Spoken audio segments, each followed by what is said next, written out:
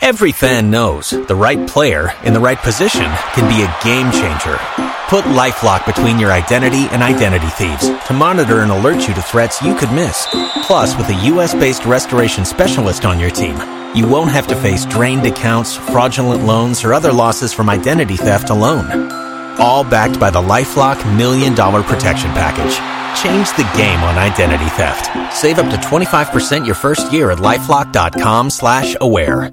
Broadcasting from the Lindsay Honda Studios. Honda makes the cars. Lindsay makes the difference. Visit lindsayhonda.com. WBNS-FM, HD1 Columbus. The Fan. Sports Center. Good morning. I'm Eric Reeser. Super Bowl 58 Sunday in Las Vegas. Kickoff from Allegiant Stadium is 6:30. The Niners are 2-point favorites over the Chiefs. NFL honors were handed out last night. Ravens quarterback Lamar Jackson named most valuable player. Texans QB C.J. Stroud won Offensive Rookie of the Year. Stroud's the sixth Buckeye to win that award in the last 8 seasons. Several members of the Browns won as well. Defensive end Myles Garrett named Defensive Player of the Year.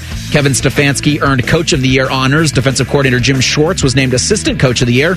And quarterback Joe Flacco won Comeback Player of the Year.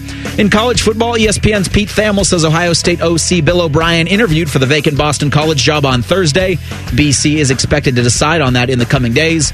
And in college hoops, the 5th-ranked Ohio State women's squad won at Minnesota 74-47. They're 11-1 in Big Ten play. They'll play at Michigan State Sunday at 4. Breaking sports news when it happens on The Fan, Ohio sports destination. Hello, friends. You're now listening to the lifestyle, leisure, and sports show you never knew was 2 of those things. I think we can all acknowledge that if this fails, you two will be fired and I will remain. So, no pressure. Bo Bishop, a regional media icon, winner of Emmys, purveyor of the good life. Sir, you don't know that for a fact. I just said it on the radio. Also, 2 guys this company named Employee of the Month. What are you talking about? Paul Hogan is Hulk Hogan's brother. Look it up. Because it's Hulk Hogan. That's his real name. One guy is from Australia. The other one is from Tampa. You mean he's from Hollywood, brother? Not brothers. Chops. Yes, they are. This is Bishop and Friends. All right, let's do it live on a Friday edition of the program. The last football Friday of the year. This is it. Well, the UFL starts in March, Bo. Silly me. Well, I can't wait to break that down. Won't we do a spring game football Friday in April? All right, fine. Throughout March, we're actually doing 2-a-days on the UFL teams. We'll make sure to get a beat guy from each team. That's true. We'll beat guy the UFL, and then we'll also, I think probably we ought to be live at the Woody the entire month of March. Anytime anyone walks by, then we want to have breaking news headers and be ready. Because you get to see the greatest football team in the history of the world. So that's coming too. So I lied to all of you right out of the gates. I hate lying right out of the gates. Fun little program for you here. We will have some fun with some Super Bowl prop bets. Tim's going to join us at 10:33, get his reaction to some of the comments from Ryan Day earlier in the week. Our buddy John Breech going to join us at 11:33 as well. What we learned this week, quite honestly, a lot. Again, every time a week stacks, it's amazing what happens over the course of a sports week here in Central Ohio and then across the country and the world as well. I did want to start here because this is Super Bowl weekend, and the Super Bowl has been what feels like a holiday in this country for most of my life. It's been that. Now, where I grew up, it wasn't because this game would start at 4:30. It was fine. It was fine, right? Because it's done and it's 8:00. And okay, fine. Have a Sunday and that's it. It did put a damper on the Super Bowl parties as I started to get older, that the Super Bowl parties would lose a little bit of their juice because, how hard can you go when you got to work on a Monday? But here it's exacerbated even more by the 6:30 kick and how late you get into it. I think everybody can kind of agree that they ought to just line it up with President's Day and just make that the Monday after the Super Bowl. That seems like the easiest fix ever. It's totally arbitrary when President's Day is anyway. Just make it the Monday after the Super Bowl or make the Super Bowl the Sunday before President's Day. Whichever one needs to happen, that would be the simple fix. My first memory of the Super Bowl, truly clear, was Super Bowl 20. So 1986. I remember as a kid, my mom had recorded, there's something on Friday nights called I can't remember the name of it, but I remember it was something like Friday Night Videos. And because we didn't have MTV or anything, but like on one of the broadcast channels, NBC, CBS, or ABC, they had Friday night videos. They'd play an hour of music videos that would go on at like midnight, right? So it'd go from like midnight to 1 a.m, and my mom would record it, and then I'd have a little bit decent handle of the type of music that was going on because, again, no MTV. There wasn't even FM stations where I lived, by the way. So, like, you could not hear contemporary music. It was only... You didn't have FM radio? Like, no? No, there was, but I shouldn't have said there weren't there was FM radio. I should have said there was no popular music FM radio. Okay. I'm not quite that. A lot of country, probably. Yeah, a steady dose of Willie and Waylon and all that stuff is fine, but that was the steady dose. Like there was not a rock station, there was not a pop station, nothing. So this was the way. And I will never forget on this VHS, the first video on it was Walk of Life by Dire Straits. There was a Phil Collins video on it as well, on this hour-long video. But the final video on this videotape in the 1 hour was the Super Bowl Shuffle. And so the Super Bowl Shuffle, I remember watching that tape, fast forward, rewind, watch it, rewind it, watch it, rewind it. At that age, my grandmother I had it memorized immediately. I would sing it to anybody who would ask. I was like a performance clown. Sing the Super Bowl Shuffle, clown. Everyone's going to think it's cute. And I would do it. And my grandmother had a tape, like an actual tape of me singing the Super Bowl Shuffle. Did you have the McMahon glasses? Maybe a headband? No access to that. The best I could hope for, I remember for Christmas, they used to get, like, there was a company called Hutch that would sell in like the Sears catalog that would sell the full uniform. So I did have like a Walter Payton full Bears uniform. With the little plastic helmet too. Yeah, but it fit. It had the little helmet and the just flimsy shoulder pads, but it was a full uniform. And so that was it. So I became a Bears fan off of that and the Super Bowl Shuffle. And so the first Super Bowl I remember is Super Bowl 20. I remember it vividly. We had gone to some friend's house and they had kind of like a split level, my parents' friend's house. They had like a split level house and everybody was rooting for the Patriots. Everybody. Nobody in Montana liked Ditka. Nobody liked the Bears.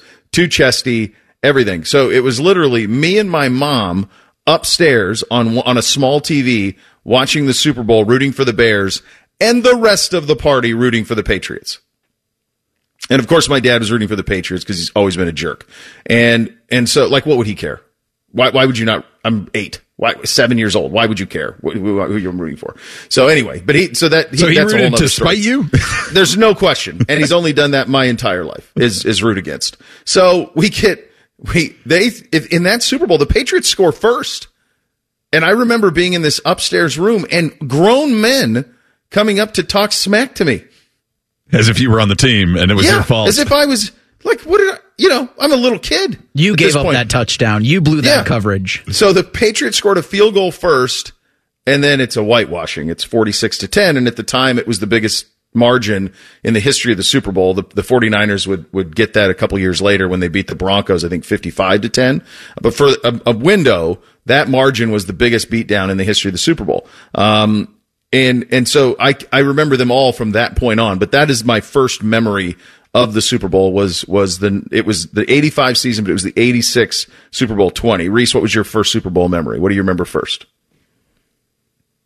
Honestly, I think the first vivid memory was Justin and Janet. Yeah, I bet it was. Sure, I remember games, but none of them stuck out to me.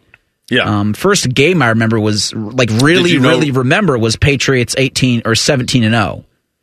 Okay, so the loss to the Giants. Yeah. So that was the one out in the desert. That's like 07. I think so. Probably something like that. Did you realize on the Justin Janet thing what had happened right away? Not right away, but I remember the commotion made by my parents. It happened. It was so quick. It was very quick. That I think if it would have happened 10 years earlier without the advent of freezing it and stopping it, you would have had to have been without DVR. I don't think anyone would have You're really still noticed. Recording on videotape that at that point. It was so VHS. quick. Yep. It was so quick that I don't think it would have been nearly the big deal. Because it wasn't again, I think I was in 6th grade maybe.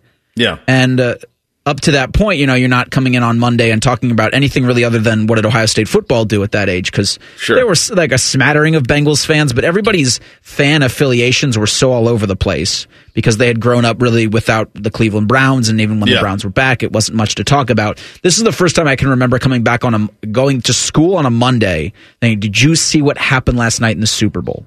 Because everybody got context provided to them by their parents who were freaked. Yeah, they were. What the hell did MTV just do? God forbid. Chops, how about you? So that one stands out in my mind as well, and I remember the exact situation because it was just a very specific time in our life. But the Super Bowl has always kind of been linked in my family a little bit because my brother was born on the Super Bowl. Another time in his life, it was the Super Bowl again. His birthday's January 28th, so that was just a couple of weeks ago. And then this year, my mom's birthday is the Super Bowl here on February 11th. So happy birthday, Mom. That's very exciting for everybody. But that one, we moved on my brother's birthday in 2004 from Georgia to Ohio on January 28th. And so this Super Bowl, I wanted to look it up. What was the actual date? It was February 1st. So it was just 4 days later, there's a Super Bowl. We didn't have our cable set up. I don't even know if we had everything unpacked because I remember we specifically had to do like hanger in a small TV to get the channels over the air. And so we didn't know anybody. There was nowhere else to go. So we just watched at home on this little TV, but that happened at halftime. And we because the TV was so small. Who are the teams? It's Carolina and New England.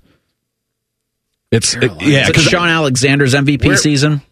Where is that Super Bowl at? That Super Bowl is in Houston.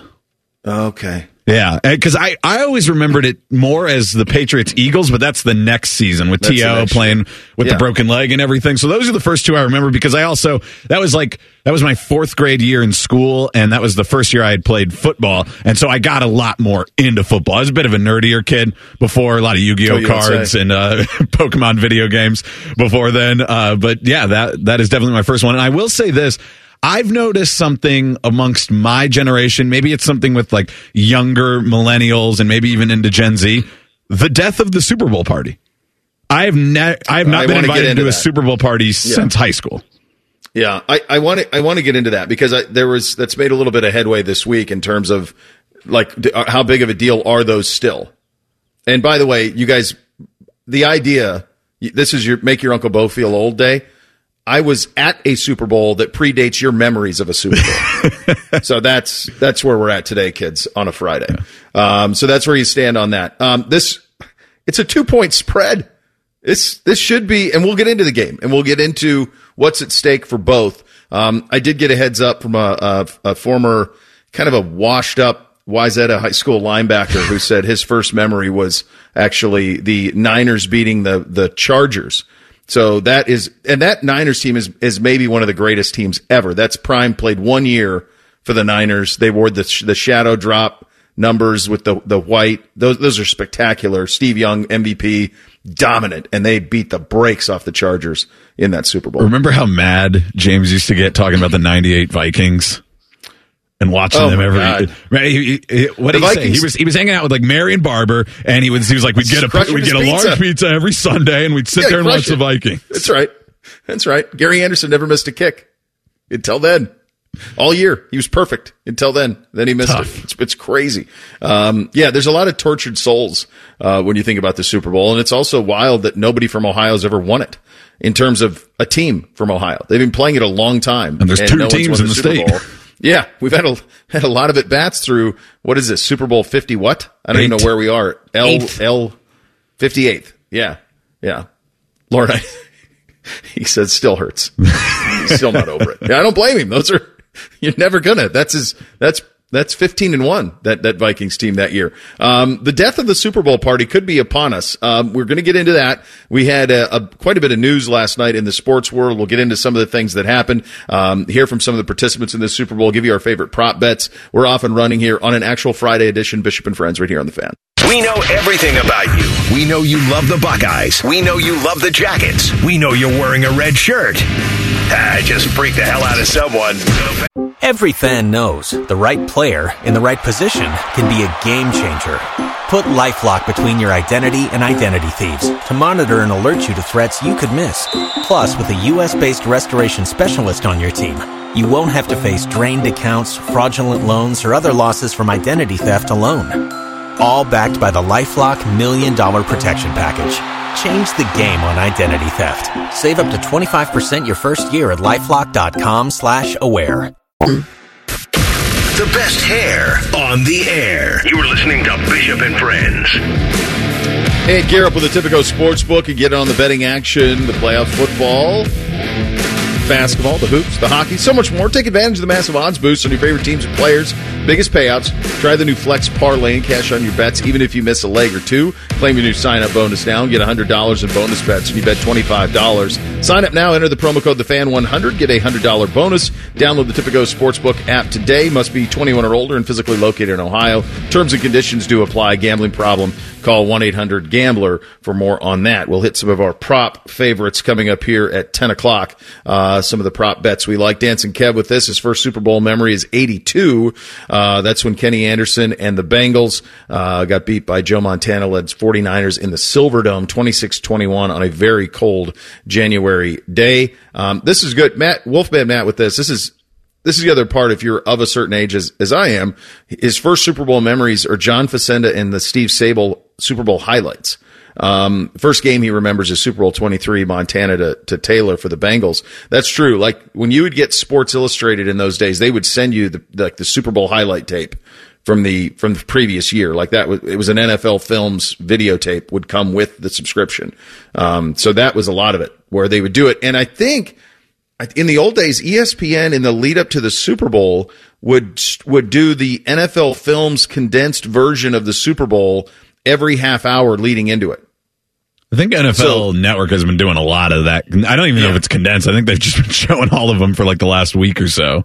Yeah, like nobody wants to watch a 3-hour Super Bowl again. No. But you give me a Facenda voice and you give me Sable editing it, and now all of a sudden with the classical music, now you're onto something. And so they used to do that. ESPN used to do that leading into the Super Bowl. They would play every Super Bowl's 30-minute highlight thing leading into it. And those were absolutely outstanding on that front. You mentioned the death of the Super Bowl party. I was organically, I thought of that as well, and I was going to ask you guys about it. It's the damnedest thing that these things do seem to be dying off, and I guess we shouldn't be surprised. I told that story about me on my elevator ride earlier this week about I don't know that anybody wants to talk to anybody anymore. We're just heads and phones and earbuds, and please don't even look at me or talk to me. I'm too locked in. Is that just too simple of a reason why? Well, I think it's that we've talked about how the home experience is so good for people nowadays. So you don't have to go to your friend's house who has the one giant rear projection TV or anything like that. So I think that's a big factor. And I think it's the Sunday factor because I still go to watch parties for bowl games, various other Ohio State games throughout the season. And even on Sunday during the regular season, because you have the 1:00 games, usually it's not like a party, but you will go somewhere, a fun casual joint and watch with some friends and have a few beers. But with a 6:30 kickoff time in the Super Bowl being such a locked-in event, it's not really something you want to go watch at a bar anyways. So it's not even that good of a bar day either. And I think the problem with the Super Bowl is it's become too much of that locked-in event. What's the point of a party when you have to watch the game, the commercials, the halftime show? There's no time to mingle and hang out with anybody because everybody wants to watch everything that's on the screen for 4 hours. You hit it. And that's my beef. So we need breaks. Lovely friends of ours invited us to a Super Bowl party Sunday, and the blonde asked me, and I'm like, yeah, I'm in. But then as soon as I do that, as soon as I said yes and said, yeah, let's go, it immediately pops into my head, okay, but how are you going to be able to watch everything? Because Monday, we're going to talk about everything. Mm-hmm. We're going to talk about the commercials. We're going to talk about the game. We're going to talk about the halftime. We're going to talk about the pregame. Look, this is a big game for Tony Romo. I think he needs to have a day a little bit. Like he's in the crosshair a little bit here. And so Romo in the postseason though. Right. Typically it's not gone well. So he's got a lot of pressure on him. So I want to watch all of that stuff, and I prefer, as soon as I said yes, and it's got nothing to do, they're lovely people. They're some of our very, very best friends. Love them dearly. But I would have preferred to just be locked in at my house and locked in. I probably would have had a notepad, or even in my phone, I would have taken notes of things that interest me And in a Super Bowl party atmosphere, that's impossible. So yeah, you're either going to scenario for that. miss the things that you are like, oh, I actually do want to see that, or it's not going to be a party atmosphere at all. And in which case, what's the point of everybody getting together and sitting around and watching the TV, just focused in on it? Well, the cocktail parts of it works. The cocktails is the other part. Like, 6 a.m. comes early, big fellas. Like that's coming on Monday, no matter what happens on a Sunday. So I think that's the other part of it, which gets back to our conversation. Like, just move the damn thing or move this President's Day, one or the other. Like, make it so it lines up so Monday's off. Can I interest you in 8:30 p.m. on a Monday night for the Super Bowl? Would that be something you would like? Jeez. Who came up with that programming idea? You know how you make these next 8 months easier? Is whoever is running, whichever 80-year-old it is, just say, I'm going to move President's Day as your president to the day after the Super Bowl. Now you're onto something. You get my vote. Got it. Yeah. Could either one of them remember what President's Day is? Oh, who knows? I don't know that either one would know. No, faith is not high in that. Reese's a one-issue voter, and it's to move President's Day to the day after the Super Bowl. They can't get anything else done. That's true. Doesn't matter who's in the chair. I can't wait for move President's Day to the day after the Super Bowl to become bipartisan or the opposite, to become partisan. And somehow there's different factions arguing with each other for whatever reason. And we just want the day after the Super Bowl off, guys. That's all we want. What is if you have to pick one hors d'oeuvre, the Super Bowl is Bootsy heaven because it's just snacks. So it's dinner, snacks or dinner. So what is the one thing, like if you have to pick one thing that has to be there, what is it? I think any football day, if you're talking about like the football tailgate spread, it's buffalo chicken dip. That's the classic. That's the great one. Throw a block of cream cheese in there. Throw some Frank's Red Hot on it. Buffalo chicken dip. I think it's just a buffalo chicken thing. So whether it is wings or buffalo chicken dip, last year I had a friend make buffalo chicken egg rolls. Were pretty great, but just buffalo chicken fill in the blank. Did you dip them in ranch too? That sounds amazing. Yeah, pretty good. Did I tell you guys that I had, up until like 2 years ago, I had never tried buffalo chicken dip? You did explain that to us, and I found that unfathomable. What was the reason? It never occurred. It was never around when I was a kid. Never. And it never was something that, like, I'm not just going to go buy a dip for myself to enjoy. Right? Like, I'm just, I'm not going to go to the grocery. I'm going to crush a dip for dinner. Like, I don't do that. So the only time I would ever have that would be like at a Super Bowl party. And quite honestly, I haven't been to that many Super Bowl parties. Usually I was working. I mean, when I was at Channel 10, we did Big Wall on Sunday night. So there was no Super Bowl party there. And I don't feel like Dom would ever make anything like that. Yeah. And not even just Super Bowl, but because of your job, you probably haven't made it to too many tailgates. No, not too many tailgates either. No. So I just had never had it until like 2 years ago. And then I discovered it. I'm like, this is incredible.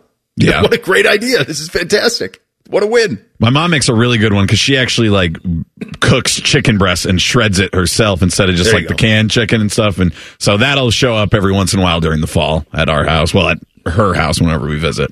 I think it can still be considered yours. It's where you grew up. It's still, this was a really funny, I think I told this, I don't know. Either way, Jayla was very excited because my mom said, I got a new bedspread for Mark's room where we stay when we visit there. And she goes, you're finally getting rid of the Hawkeye one. Great. So it's not going to look like a teenager's room. She goes, no, it's just another Hawkeye one. That's what Mark likes when he comes home. So we sleep under a big tiger hawk when we visit Dayton. That's what Mark prefers when he comes home, Jennifer. NFL honors last night. The Browns cleaned up. The Buckeyes did as well. We have a new Hall of Fame class going in as well. Lots to get to coming up next. Bishop and Friends right here on The Fan. News, opinions, and insight all before breakfast. Rise and shine with Morning Juice. Weekdays starting at 6. The Fan, Ohio's sports destination. Every fan knows the right player in the right position can be a game changer. Put LifeLock between your identity and identity thieves to monitor and alert you to threats you could miss.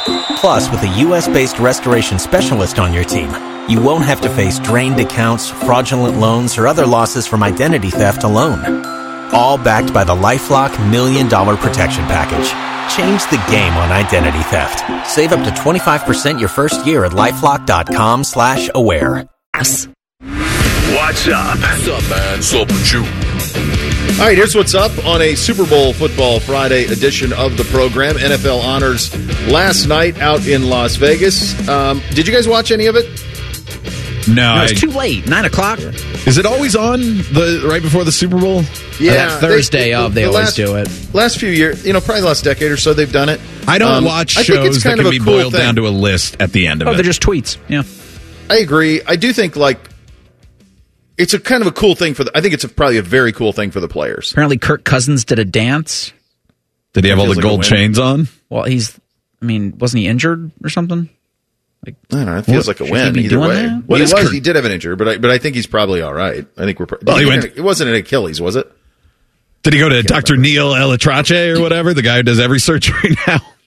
Yeah, Dr. James Andrews passed him on. Mm-hmm. So now that guy does them all. That's a hell of a job, wasn't it, of Dr. James Andrews? Yes. Making sure that everybody mentioned over the course of 25 years that every orthopedic surgery that would happen would be done by him. And then you become a big enough deal that you just get to live in Southern California and they all come to you. You don't have to go to the big, important NFL players to give them their surgery. Yeah, he showed come out to California. He showed off his Achilles scar and he's dancing on stage. Dancing around. There you go. I don't know. Kirk Cousins doesn't care about football. Crazy thing about James Andrews, he continued to live in Birmingham because he was the team doc for Auburn. I think he did Auburn and Alabama. Because Elatrache, every time they go out to California for him. They go to him. Yeah. Well, that's where I think Deshaun did that too. Pretty sure he did that. So we cleaned up. I mean, the Browns won everything they were up for. They won comeback player of the year. They won defensive player of the year. Stefanski won coach of the year. Jim Schwartz won assistant coach of the year. The Miles and Stefanski stuff made no sense to me. There was a narrative that started to happen around the end of the season of you cannot judge Miles just on sacks.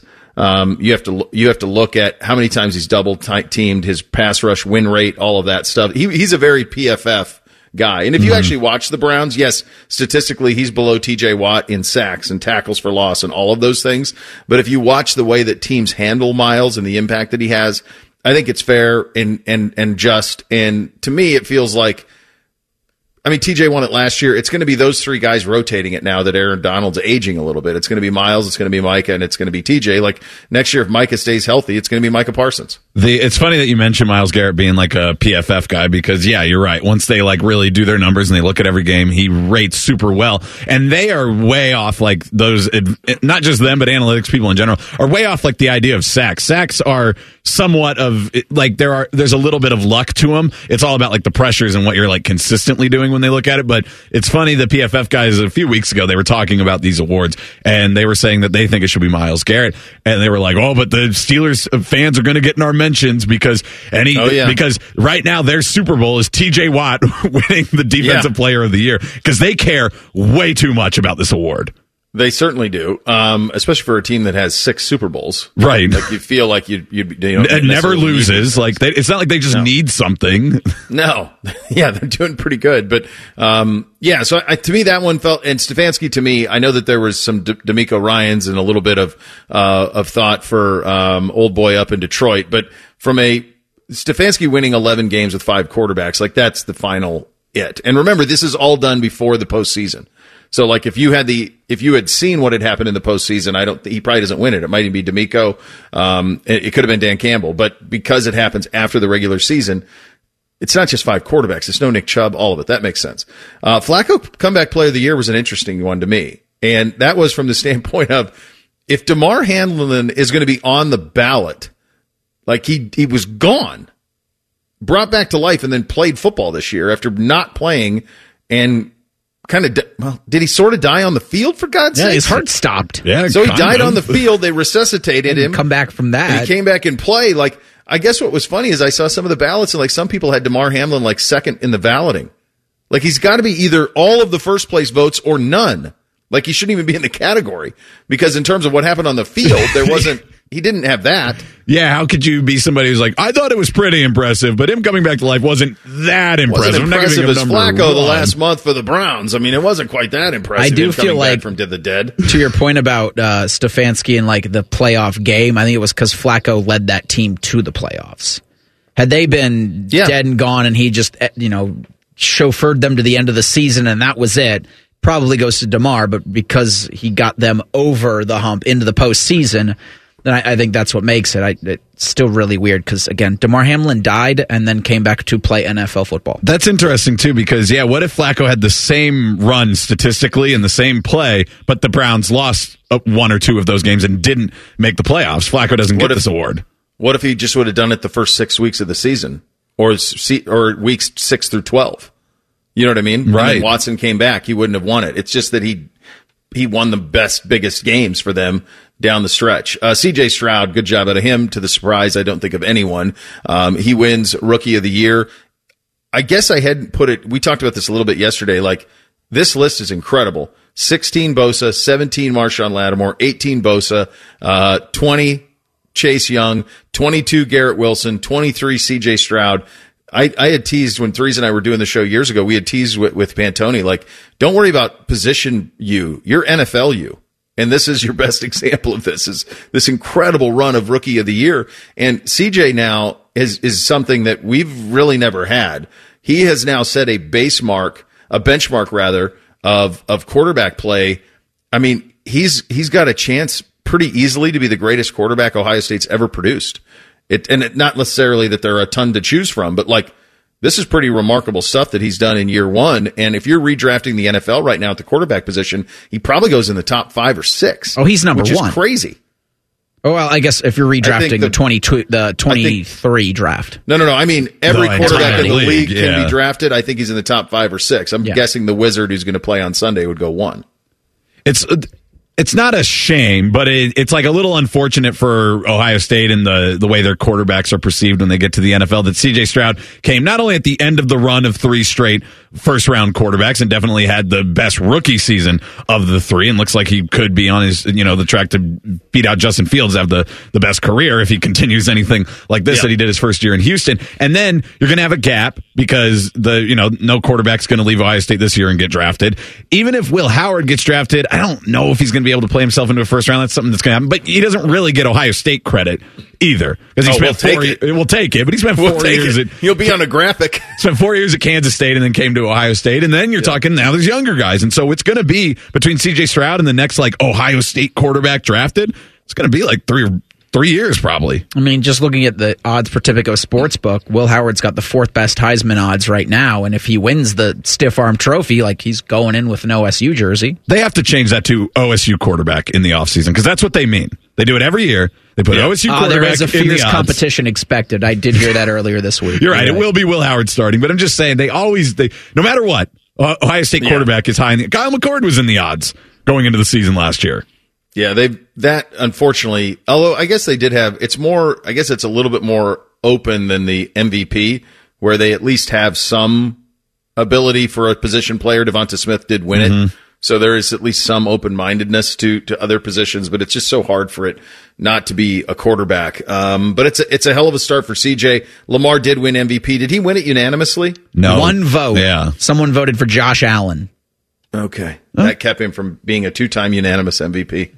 I guess that's I could hear the person's argument on voting for Josh Allen because of what it's the Flacco thing. What did he do at the end of the season? Yeah. Willed his team to the playoffs and a divisional title. I was ready to be mad about that when I looked at the numbers. I'm like, how do you not give it to Lamar? And I'm like, all right, sure. And same thing with Mahomes. If somebody wanted to give it to Mahomes, it's like, well, he is a wizard. He's clearly the most valuable player that's playing the Super Bowl.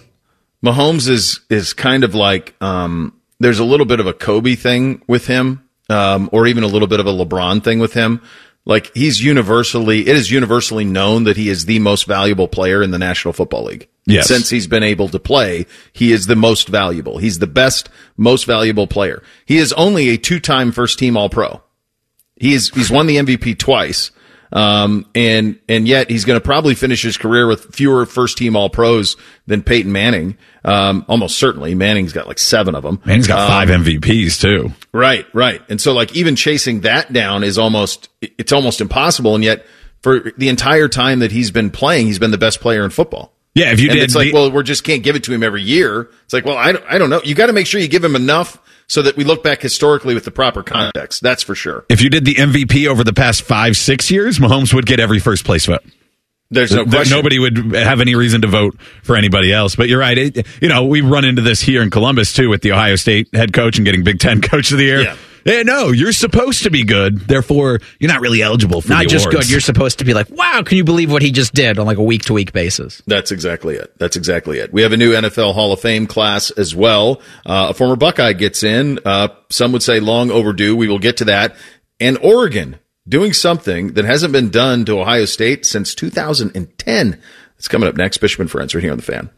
This promo is brought to you by Common Man and Timmy Hall's Ping Pong Game. The Fan. Every fan knows the right player in the right position can be a game changer. Put LifeLock between your identity and identity thieves to monitor and alert you to threats you could miss.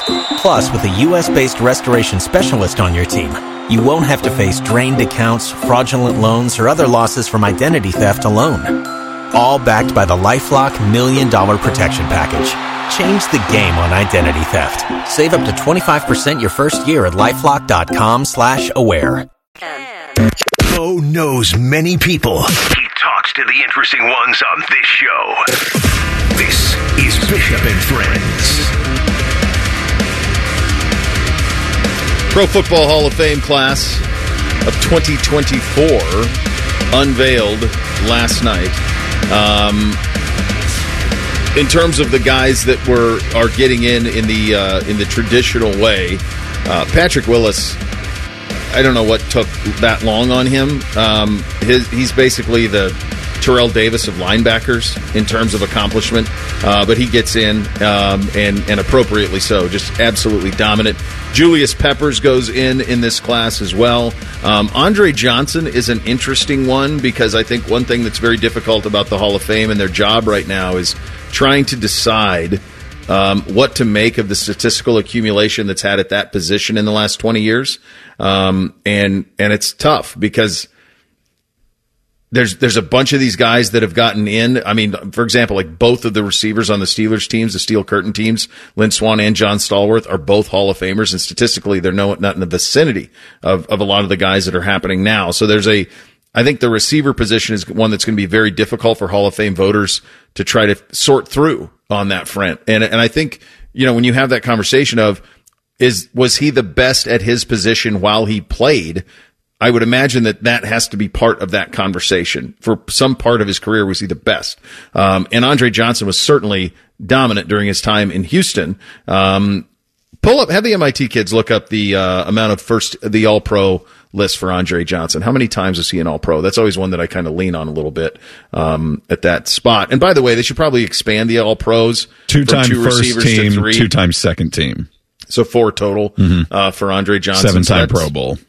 7? Mm-hmm. Okay. 2-time receptions leader, 2-time receiving yards leader. So he's right on the cusp. He gets in, you're thrilled. Problem is his team never won anything. His team sucked. Yeah, his team really did. I think that was kind of the issue there. Dwight Freeney gets in to the Pro Football Hall of Fame as well. Just dominant during his time in Indy, and there was a time when he was almost unblockable. It's funny. I'm on the NFL.com site, and after Dwight Freeney, this is what it says: defensive end, Carolina Panthers 02-09, 17-18, Chicago Bears 10-13, and Green Bay Packers 14-16. So they have Julius Peppers' career team accomplishments listed for Freeney. Okay, I was like, that doesn't sound right to me. I'm pretty sure the Colts were in there for a large chunk. Yeah, when Freeney used to go outside and make the tackle meet him, and then do that back inside spin move and go around him on the inside, that was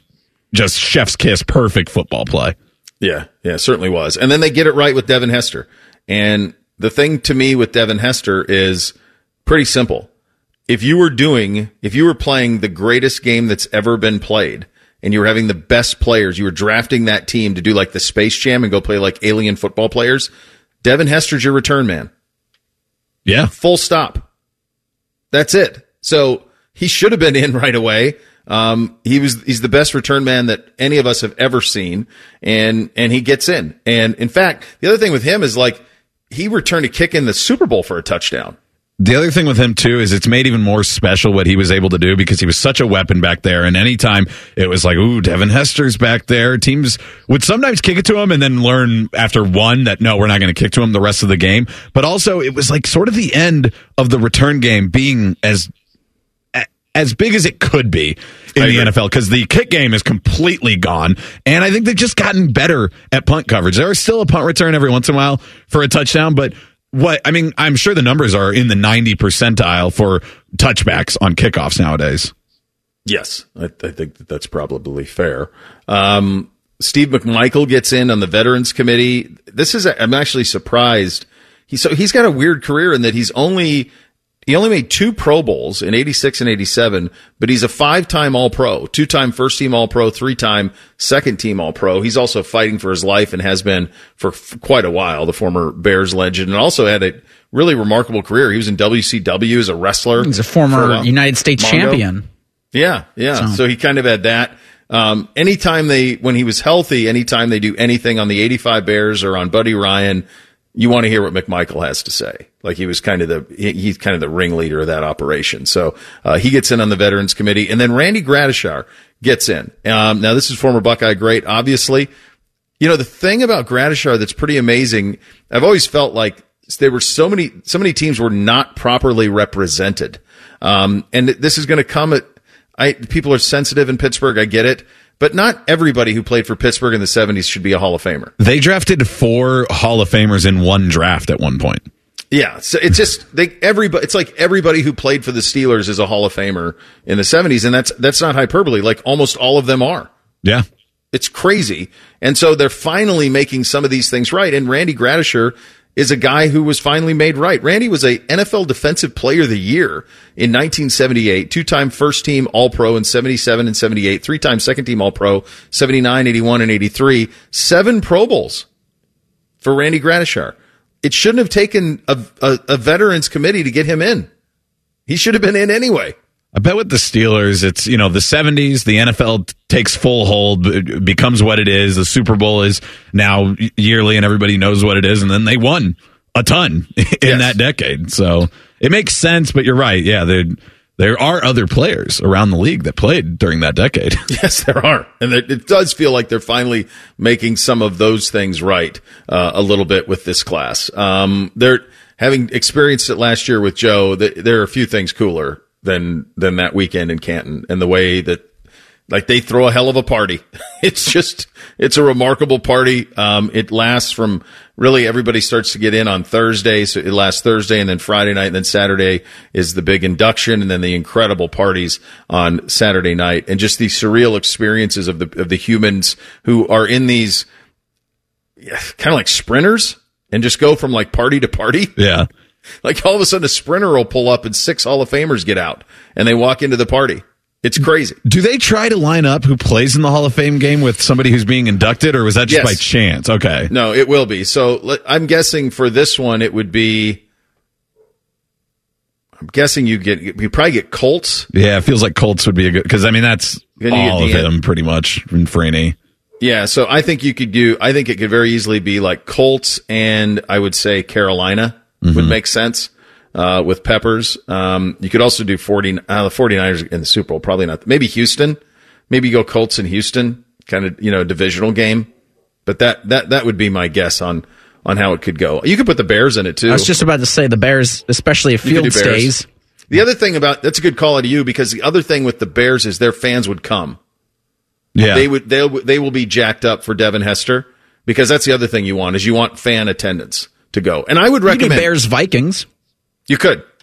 You might have the number 1 overall pick playing in that game too.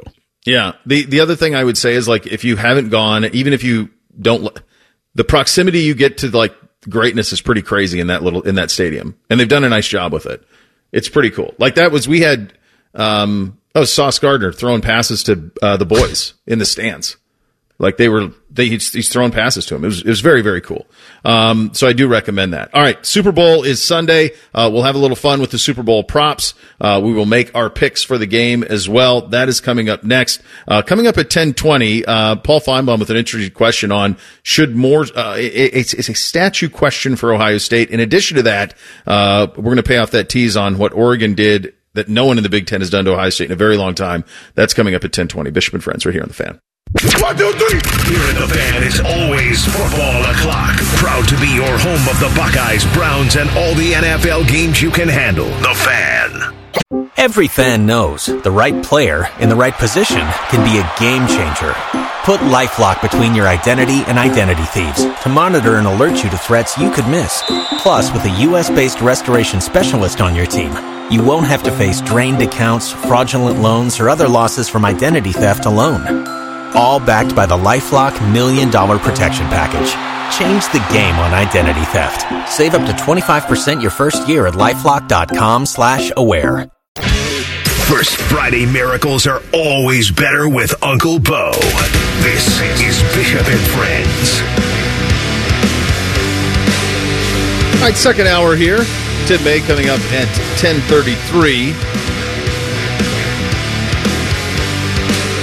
This is it, boys. Beat the house. Final time. Hit it. Beat the house. Sponsored by Tipico Sportsbook. All right, we got some prop bets up here for you. Some from Tipico Sportsbook, some we had to maybe go offshore to find some of these odds. But we'll start with the game-specific ones. Let's do our pick on the game at the end. Yes. Well, okay. The All right, game. very good. For those who do want to know, though, we'll get to it. But right now, it's 49ers -2. It's really stuck around that basically all week. But first up on the prop bets, last play to be a QB kneel. The odds are yes -165, no +125.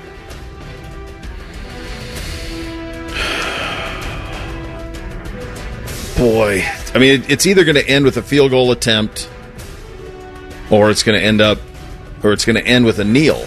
I mean, there's it could be a team trying to drive and just runs out of time. Yeah, I guess it's true. Like Villanova the other night. Right.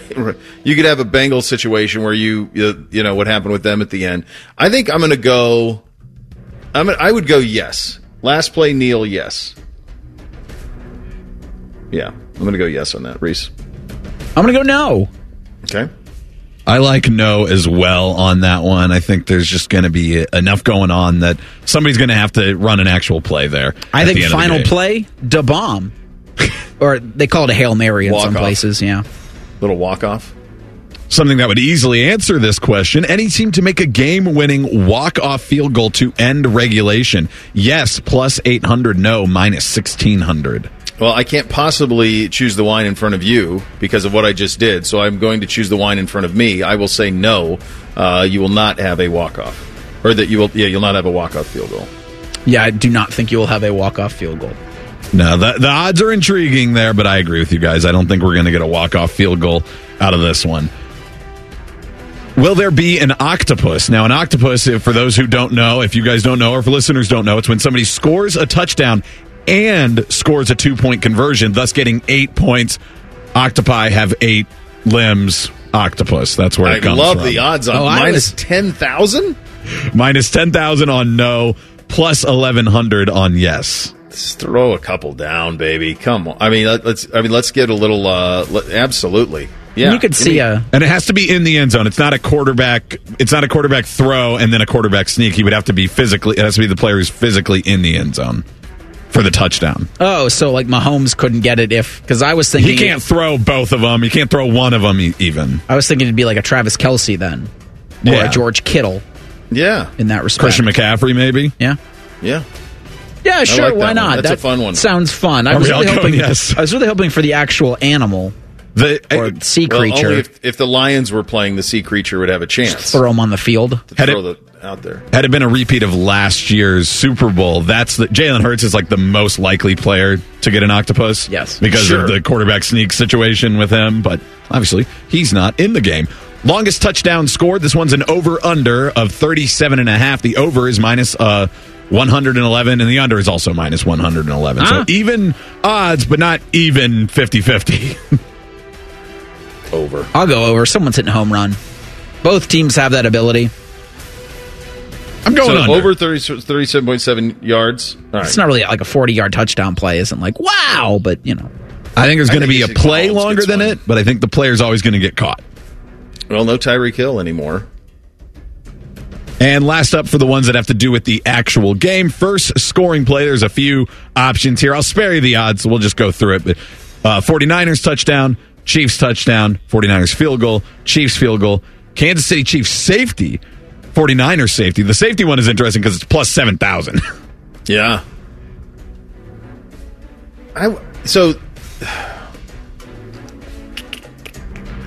it feels like if you're predicting, I think they have this right in terms of how you predict this to go. To me, the most likely would be either of the two teams scoring a touchdown. It feels like either one of them would go down there and score a touchdown first, and then they'll adjust and they'll sort it out. From an odds standpoint, both of them for field goals are pretty good. Niners plus 340 on the field goals, and Kansas City plus 350 on the field goals. The safety one, that it's hard to imagine a safety in being the first play. One. So I would think that I'll go with both. I'd put a little bit down on both the Niners field goal and the Chiefs field goal. I just like those odds a little bit. Was the Broncos-Panthers the first scoring play a safety, or was it a the one you're thinking of is Broncos-Seahawks. Okay. Where Manning, didn't they snap it over Manning? Yeah, like went over his head, right?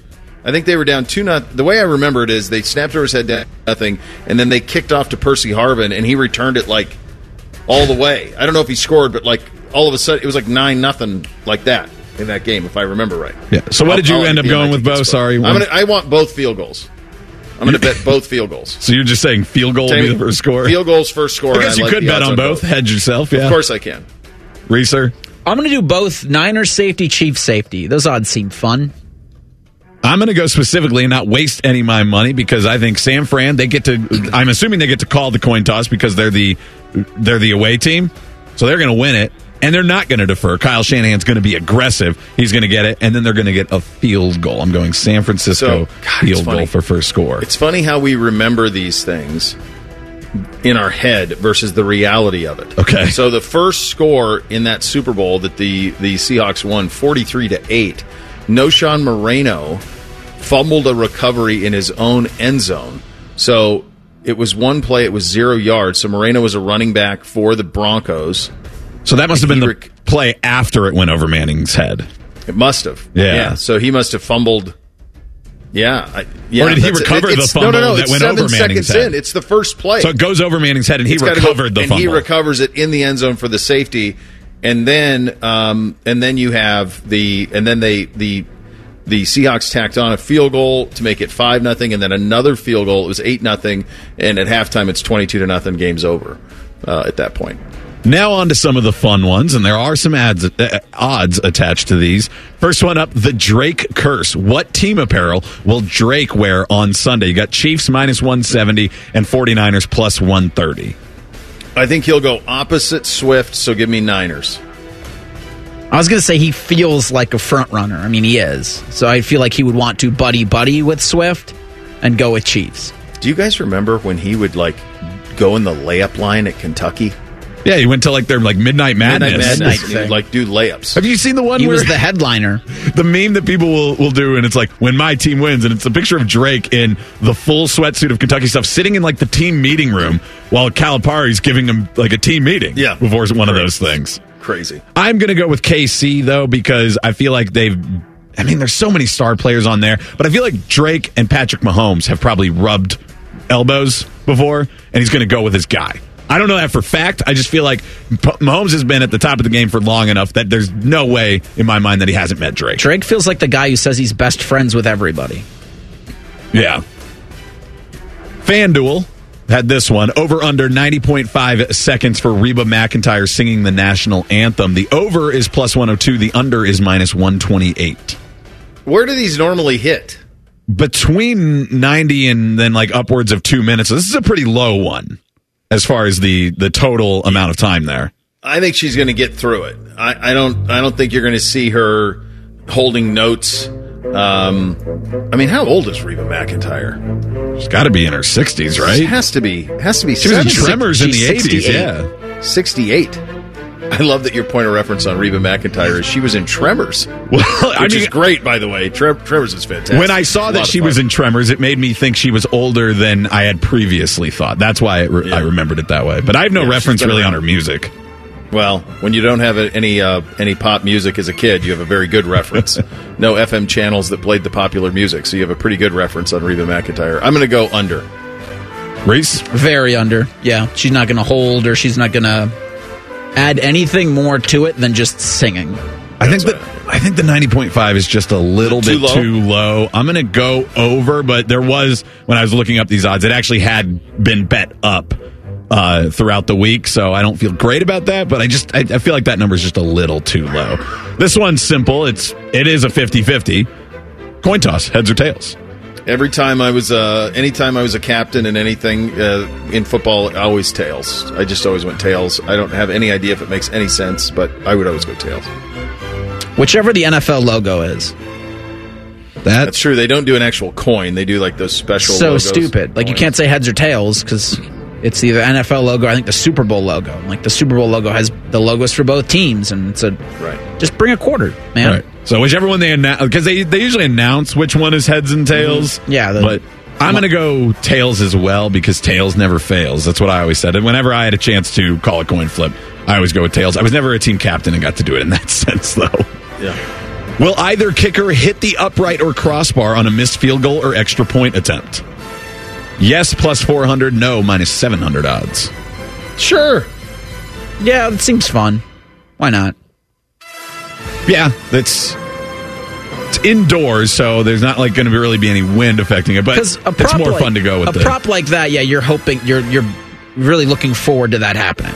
Yeah.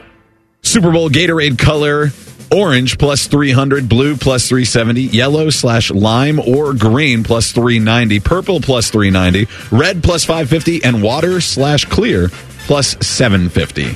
I like the water clear 750. I was going to go with that too because now they all have their own individual like Gatorade packets or Gatorade like little pods in the water bottles, so they would just have clear.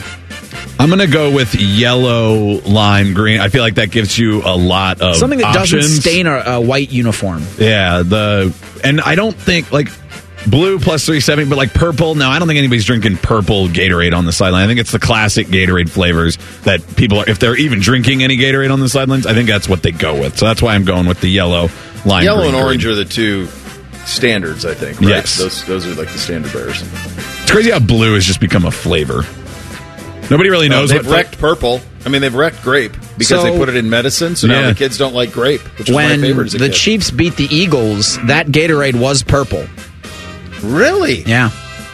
2020, when the Chiefs beat the Niners, scouting. Reed got the orange Gatorade bath. So twice with an Andy Reid Chiefs team, it's been different colors, orange and then purple. They're passing it along. It's going to be yellow. Who knows? Will any player propose to his girlfriend on the field after the game? I wonder who they're talking about. Yes, plus 210. No, minus 190. I don't. There's no way that they would do that.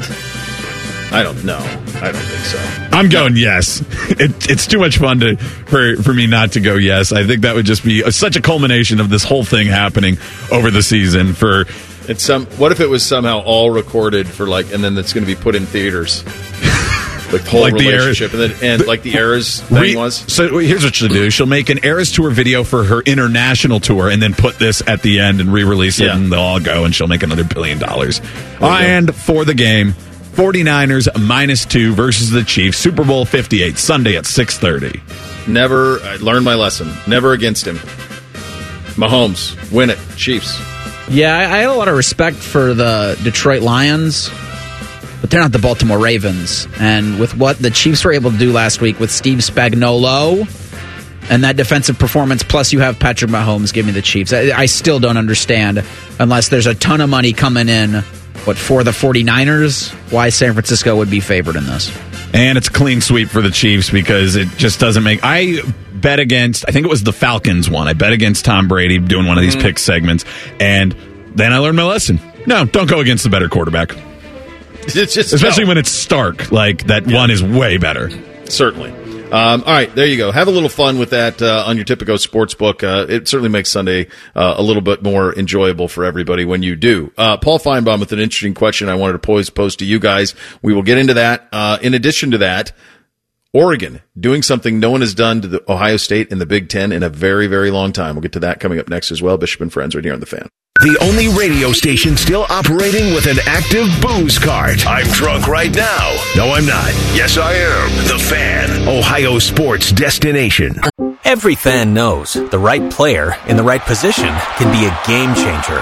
Put LifeLock between your identity and identity thieves to monitor and alert you to threats you could miss.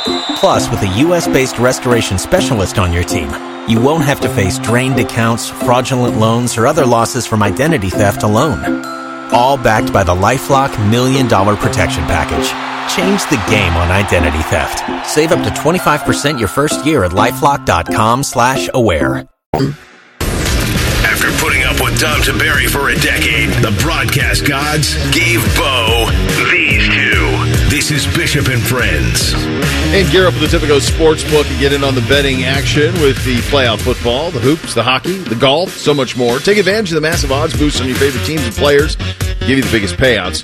Try the new Flex Parlay. Cash in on your bets even if you miss a leg or two. Claim the new sign-up bonus right now. Get $100 in bonus bets when you bet $25. Sign up now and enter the promo code TheFan100 to get a $100 bonus. Download the Tipico Sportsbook app today. Must be 21 or older and physically located in Ohio. Terms and conditions do apply. Gambling problem? Call 1-800-GAMBLER for more on that. Oregon doing something that hasn't been done around here since 2010. I saw Gerd with this morning, and it's pretty amazing stuff. Oregon has a higher rated recruiting class than Ohio State. We talked about that in the process of the recruiting and all of that, that they were getting it better, and they have a slightly higher overall rating according to 24/7 Sports than Ohio State, although Ohio State has the higher individual rate per athlete at 92.8 versus 92.19. Elite, both of them, by the way. It is the first time since 2010 that a Big Ten school out-recruited the Buckeyes. There is, however, one caveat to this. Ohio State does not get credit for Julian Sayin on this list. Which I don't think know would why. push them above it, but it would. Because he's a transfer, technically. So that would give them 6 5-stars in the class. That would rank, they would certainly pull ahead. I would think they would pull ahead at that when you talk about a super 5-star quarterback, that would push them ahead of Oregon on that, from that standpoint. Although Oregon does have, it's 293.22 to 289.13. The bigger story here, though, is that Oregon is coming into the Big Ten in a position we all thought USC would come in. Yeah. Ready to go. Guns a-blazing. Hotshot young coach. Yeah, they're it. It's not USC, it's them. They are fully formed. They've got a quarterback plan. USC does not. But we all thought USC would have the quarterback plan. Miller Moss, what are you talking about? He threw 5-6 touchdowns or whatever in the Camellia Bowl, whatever they played. Was it the Camellia Bowl? I don't know what it was. It was one of those. It would be amazing if it was the Camellia Bowl. But no, Oregon's got the quarterback. They got Gabriel. They got more behind him. They've recruited. They've hit the portal. This is an operation that basically had to beg to get into the Big Ten. And they're going to come in ready to roll in year one in every possible way. So very good job out of Dan Lanning and everybody at Oregon for the way that operation is done. And honestly, this pleases me because I know how good this roster is. I know what they've done in the portal, and I know that this isn't counting Julian Sayin in the mix. But Oregon is coming in here fully formed, ready to go, and a legit contender. That's fun. And the fact that they actually passed Ohio State on this Big Ten rankings list goes back to something I've always said, and it doesn't fully mean that like Ohio State has to like intentionally take a step back, but for teams to get on Ohio State's level, Ohio State almost has to like get worse because other teams need to get some of those recruits that Ohio State was essentially hoarding during the Urban Meyer era. And so now you've got a real player there in Oregon, because what have we always said about Ohio State? Well, they're running their program like an SEC program up north. Dan Lanning comes from the tutelage of Kirby Smart up to Oregon, and he's bringing that to Eugene, and now he's bringing it to the Big Ten, and it's good. And to like even further buttress the point that he's running it a little bit more like those SEC programs, the way Saban ran it, the way Kirby is currently running Georgia. 27 commits to Ohio State's only 22. Now, Ohio State obviously had a lot of returning players, but they've generally been in that lower 20, and the Bamas and Georgias of the world love to oversign into the upper 20s. For sure. So he was a GA at Bama, and then he was with Kirby at Georgia. So he's learned at the feet. I still think it's stunning that they didn't get him at Bama. It's pretty amazing to me that I'm sure I'd rather live in Eugene than I would rather live in Tuscaloosa. But you have the Phil Knight money, like you have all that stuff. You're going into the Big Ten. I get it. But man, how many often does the Bama job come open? I understand following a legend, all of it. I imagine it was very tricky for him, but he was pretty adamant, like right away. And everybody reported that that's the first call they made was to him. and he's stuck, which says a lot about Oregon. Well, he's Dylan Gabriel. Like, why do you want to leave that? That's your quarterback for the Ducks in 2024. I mean, that was the question, right, for Oregon? It was like, well, Dan Lanning's probably staying, but then who do they get to replace Bo Nix? Because, as of course we've seen, you need that. You need to have a quarterback, and they've got a guy with experience everywhere. And that's going to be big, and that's going to be good for Ohio State when they go out to Eugene, like the end of the first month of the season? Isn't it early October?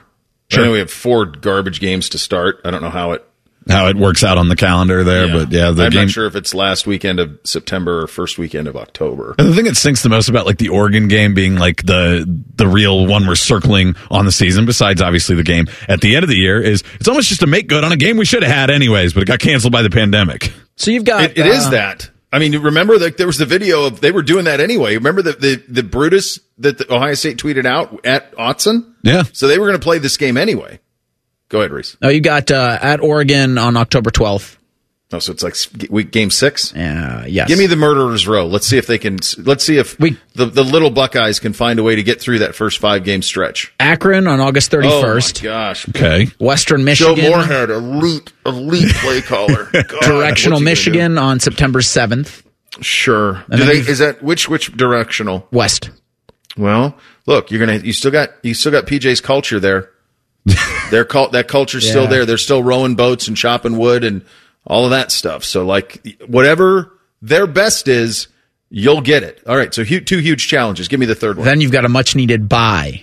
Oh, good. Week 3 of college football season. Rest up. After up for battering ram. Marshall last week, or the second to last week in September. They beat Notre Dame a couple of years ago. And here's the other thing. You have to, when you think Marshall, you think elite quarterback play. There's no question. Chad Pennington, Byron Leftwich, Random Moss has got to have a son somewhere. I'm sure he's on the roster. He played for LSU. You are going to get an absolute fist fight from Marshall in the third game. Be lucky to get through this stretch undefeated. Give me the next one. Saturday, September 28th, T-Bone and the Michigan State Spartans. No, Jonathan Smith will be hosting Ohio State. That's the first road game for the Buckeyes. Smitty. Smitty. But Brother Bones twin is coming down. Yeah, I think Jonathan Smith will do a good job up there, but I don't think it's going to be there by that point in September. Then you've got Iowa on October 5th, and then you're at Oregon. So those are 2. Is Iowa at Iowa? Yes. No. That's in Ohio Stadium. Okay, then that won't be a problem. But if it was at Iowa, then look out. Kinnick can be weird. Remember last time they went to Kinnick? No, I do. Scrubbed it. Yeah, those alcohol. And then finally you get Oregon. Then so Oregon. That's the way. Then another bye after Oregon because you need that. 2 buys. 2 buys in the first 6 weeks. Yeah, it's because Thanksgiving is later, and they have to start on Labor Day, and they have to have the last regular season game after Thanksgiving. So some years that's 13 weeks, some years it's 14. Stupid. All right, we'll have a little fun with Tim May coming up next. Bishop and Friends right here on The Fan. The Chris Holtman Daily Show is brought to you locally on The Fan by Credit Union of Ohio. This is Chris Holtman, the Daily Show, brought to you by Encova Insurance. During the season, especially at this point of the season, you know that some of your guys are still lifting weights and doing weight training. Does the schedule on some of that change later in the year, and does it differ for guys that play a lot and that don't play a lot? Yeah, it really changes for guys that play a lot. It's more maintenance. It's more recovery, stretching, band mobility, those kind of things. In season, guys that do not play as much, it's a regular, although abbreviated, workout weight training program. We'll have another comment in just a moment.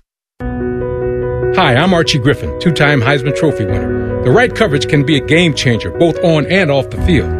That's why Encova Insurance and their local independent agents are prepared for what's next and protect what matters most to you. Whether that's your home, car, business, or family, Encova's got your back with a policy that fits you perfectly. With local independent agents in your neighborhood and innovative insurance products that can be tailored to fit your unique needs, Encova's playbook is an easy win for your peace of mind. You can trust their team of agents to develop a strategy that's just right for you. And it's not just X's and O's.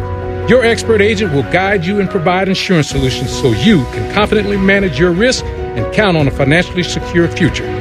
For auto, home, and business insurance, you want Encova on your team. Visit Encova.com today to find an agent near you. Encova is a proud sponsor of Ohio State Athletics. Go Bucks! Now, the officials have been talking for quite some time. All righty, let's see what they have to say.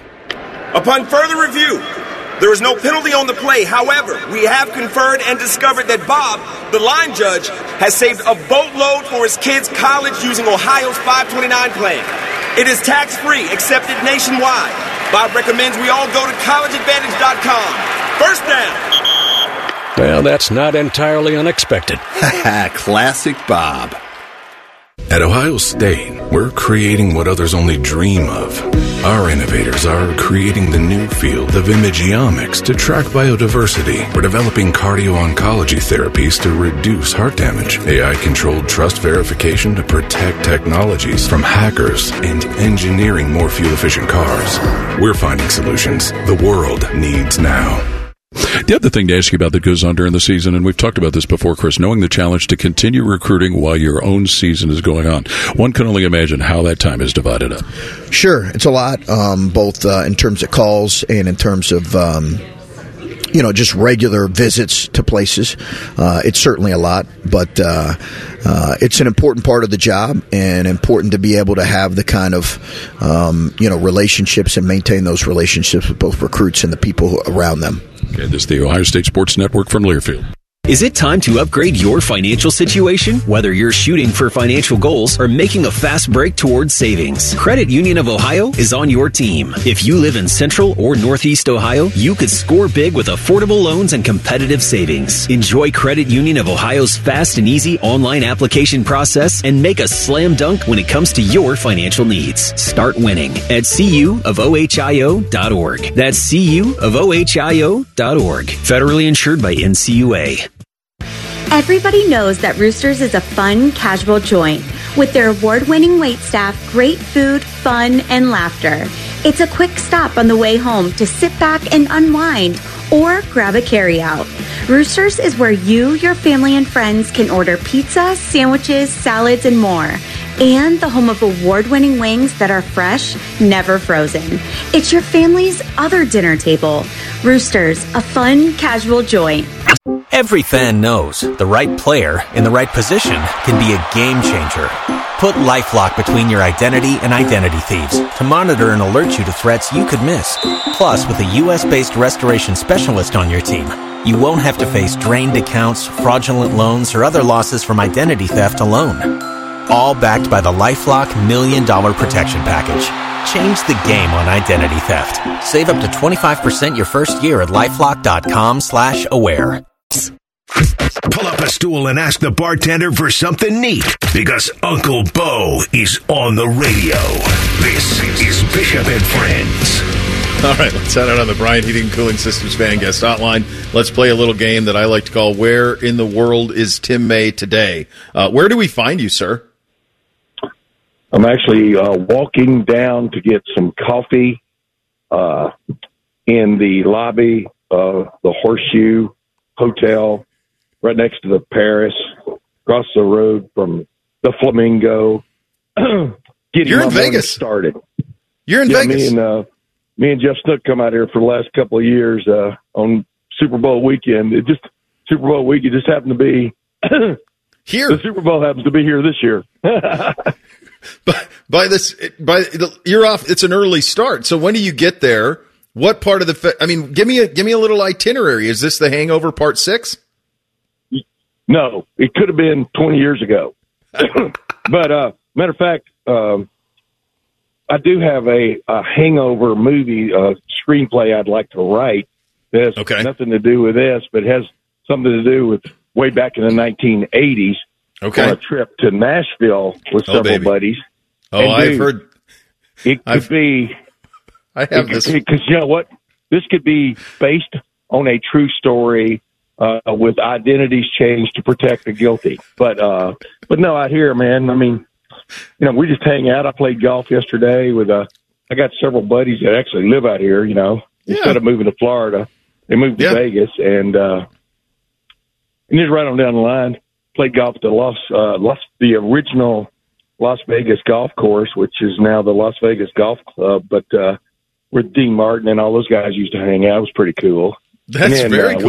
We ate at our favorite place, Batista's Hole in the Wall, which is an old place where Frank Sinatra and the Rat Pack used to hang out after their shows, like early in the morning. And Elvis ordered takeout from this place because I think he went in it 1 or 2 times and got mobbed or whatever. But tonight we're going to see a lot of sights. I'm actually going to for the first time in my life say I went to a live golf tournament because it's only about a quarter mile from here where they're playing at the Las Vegas Country Club behind the Westgate, which of course used to be I'm sorry. You're telling the live golf is in Vegas the same weekend as the Super Bowl? Yeah. Wait a minute. What? Oh yeah, they're playing. They play. They started yesterday. Go through Saturday. They're only 3 rounds. Well, I knew that, but cool. That's pretty wild to go the shotgun starts at like 1:15 your time, 10:15 our time. But where I said their our time. I did, yeah. But yeah, like my buddy Jeff Snook. That's who I'm out here with mainly. He's big friends with Bob Koepka, which is Brooks Koepka's dad, and who I ran into when I was at the U.S. Open 2 years ago at the Country Club in Brookline, and we shot the bull for a while. That was literally the week before his son announced his move to live, when in fact he thought his major career was over. Turned out to be false read, but it's a hopping place here, man. Las Vegas, it always is, but this week it's crazy. I mean, the traffic, of course, picks up. Tonight, half of Los Angeles comes to Las Vegas for the weekends. I don't know where they're going to go because this place is already packed. But it's pretty cool. Yeah, it's the perfect place for you to be. To me, this checks every single box, my friend. You were at the Ryan Day availability this week, were you not? Yes. What did you? What were you most interested to hear him comment on, and what did you learn? What was the thing? Your biggest takeaway? Most interested was how he has come to grips. That's the right term. With what should be his role on this football team moving forward, meaning the head coach, maybe not Bear Bryant climbing up into the tower, but maybe Woody Hayes roaming around and, checking things out. He tried to do this a year ago, and of course you knew he wasn't ready for it in terms of, the big break from play calling and being extremely involved in the offense. He's still going to be extremely involved in the offense. As he pointed out, and I've been pointing out to people, when you hire an offensive coordinator at like Ohio State, you hire a guy, but the main thing is it's the Ohio State offense, not the Bill O'Brien offense or the whoever. If Bill O'Brien ends up going to Boston College, whoever he hires, you want that guy to come in and embellish the offense. But he was looking for somebody who to, in essence, take over play calling duties. You believe, and that would be Bill O'Brien, and at the moment, and so he's come to grips with that, which is a big deal. I told you a couple of weeks ago on this show, it was interesting watching him paying close attention to Eli Drinkwitz of Missouri, who went through the same epiphany in the middle of this past season, and Ryan paid rapt attention to that, but he was already moving toward that in his mind. After the Michigan loss, in fact, you're not going to the college football playoff, you're already scheming in your mind, if you're a coach, what's next in terms of staff changes, personnel changes, et cetera. And so as I told him, and one of the questions I asked him, because I always try to get in 20 if I can at the end, but one of the questions I asked, it was more of a statement of, we've seen you mature, evolve, whatever the word you want to use, as a head coach, from becoming a first-time head coach in 2019 to where he is today. I mean, there's almost a timeline you can throw up there of the changes he's gone through, et cetera. And I think it's an extremely positive sign of where he's at now. As for, what was the second question? That's fine. I want to follow up on that one. So all of that checks out. I think you and I can probably, I don't want to put you in the spot, but it feels to me like if Bill O'Brien's it's my belief if Bill O'Brien's offered Boston College, he'll take it. And I understand that. I understand the home feeling it would have for him and all of those things. So let's pretend that is the case. Do you think that the next hire would almost have to be one similar to Bill? In other words, someone who has been a head coach, been an NFL. I mean, that's somebody with that type of resume. And I'm thinking of Chip Kelly, obviously. That would take a little bit of cash. But is that kind of the way you think this will go if Bill goes to Boston College? Yeah, I mean, Ryan's almost said that. I mean, the fact that he has a contingency plan or has guys, for want of another term, on the stringer, that he was considering before hiring Bill O'Brien. I think the Chip Kelly situation is interesting. If in fact it came to that, and I'm not trying to scoop anybody here and say that's going to be the case, but you got the indication that there have been conversations between the two about, his former mentor, his continuing mentor for that matter, former offensive coordinator at New Hampshire, et cetera. So, sometimes guys get fed up or tired of where they are. Jeff Hafley, and I brought this up, I think, on your show last week. This idea that this would be a slam dunk of Bill O'Brien going to Boston College, that may be the case, but boy, you really got to study it, because the head coach there just left to become a coordinator in the NFL and out the door, he cited the fact, Jeff Hafley, that, college football head coaching has become such a chore. But then on top of that, what he didn't cite was Boston College isn't even close in the NIL realm of matching, and UCLA is the same phenomenon going on at UCLA compared to their crosstown brother and now Big Ten brother, USC. And, if you can't match up, it's going to be very difficult in the future to get to where you want to go as a college head football coach, which is college football playoffs, conference championships, and playing for the national championship. So there are a lot of factors involved now, Bo, that weren't in play 3 years ago. Yeah, there's no question. Very, very different sport. All right, do me a favor. I know the Nashville story. You've told it to me. It's a spectacular story. Stay out of that trouble this weekend. You steer clear. I am, man. I'm a totally different person than that person. Plus I was single then. You know what I'm saying? That's right. Right down the line, I checked every box then of being that person then. But there are other people I'm trying to protect. Go ahead now. That's right. So take care of yourself out there.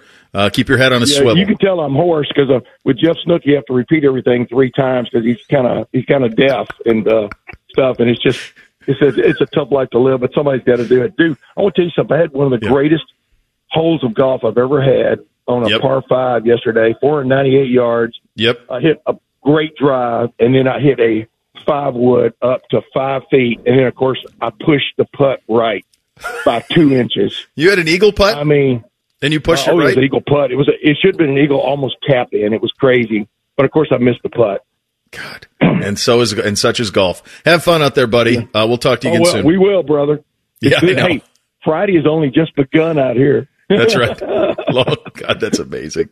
All right, Tim May at Lettermen Row joining us on the Brian Heating Cooling Systems Fan Guest Hotline. Thing or Not a Thing up next. Bishop and Friends right here on the Fan.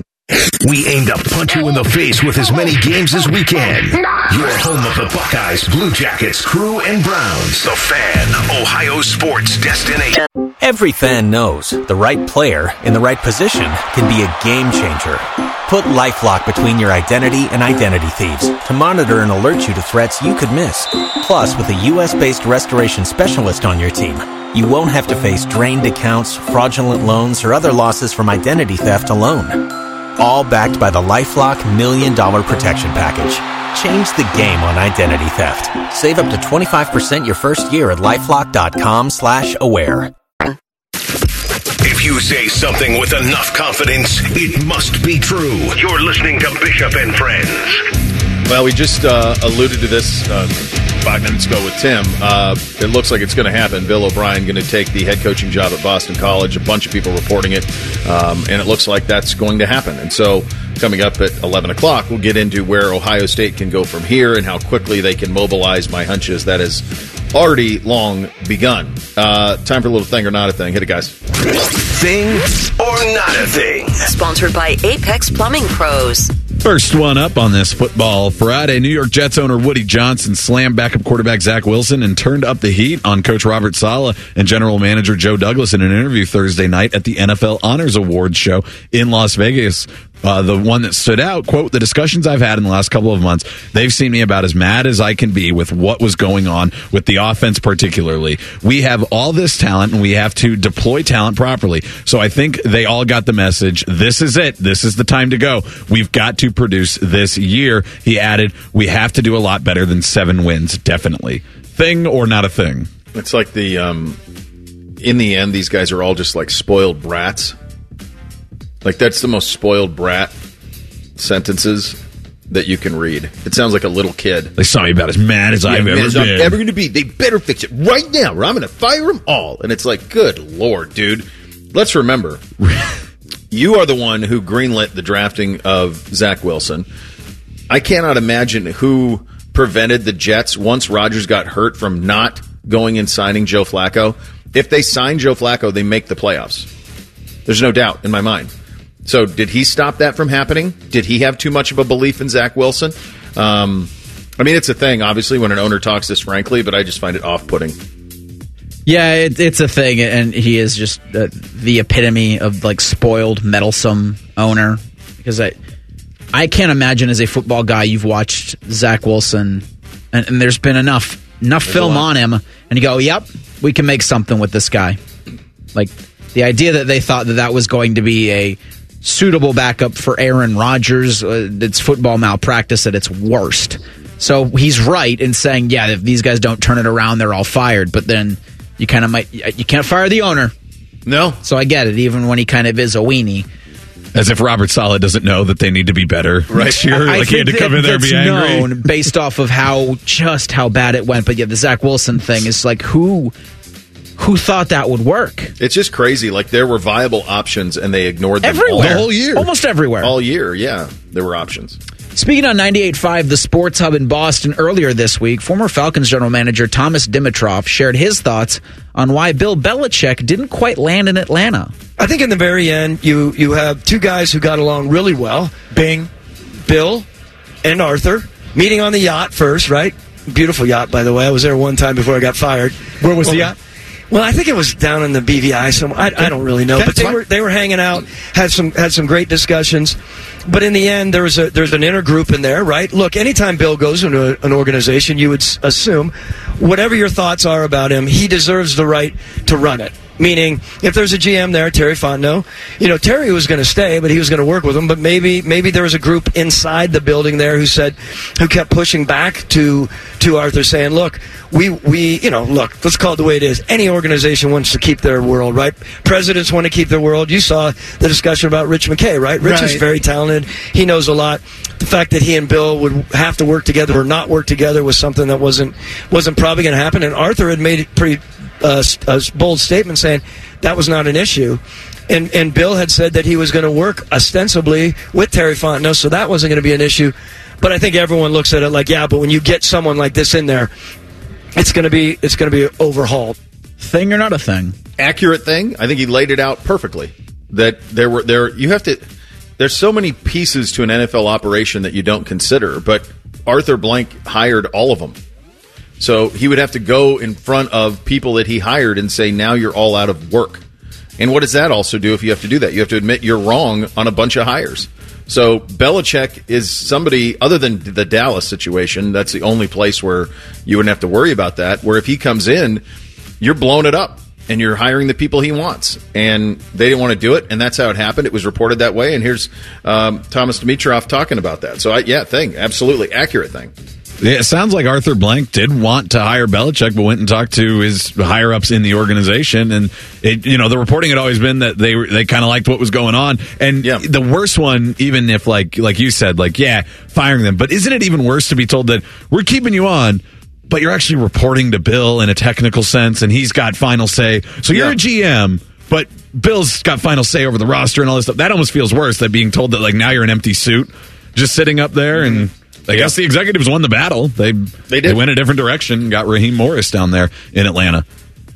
A vast majority of players in the union want to play on natural grass fields. NFLPA Executive Director Lloyd Howell said Tuesday, adding that there is certain hypocrisy with some NFL stadiums agreeing to adhere to FIFA regulations by installing grass for upcoming soccer matches in the 2026 World Cup, but reverting to artificial turf for football games.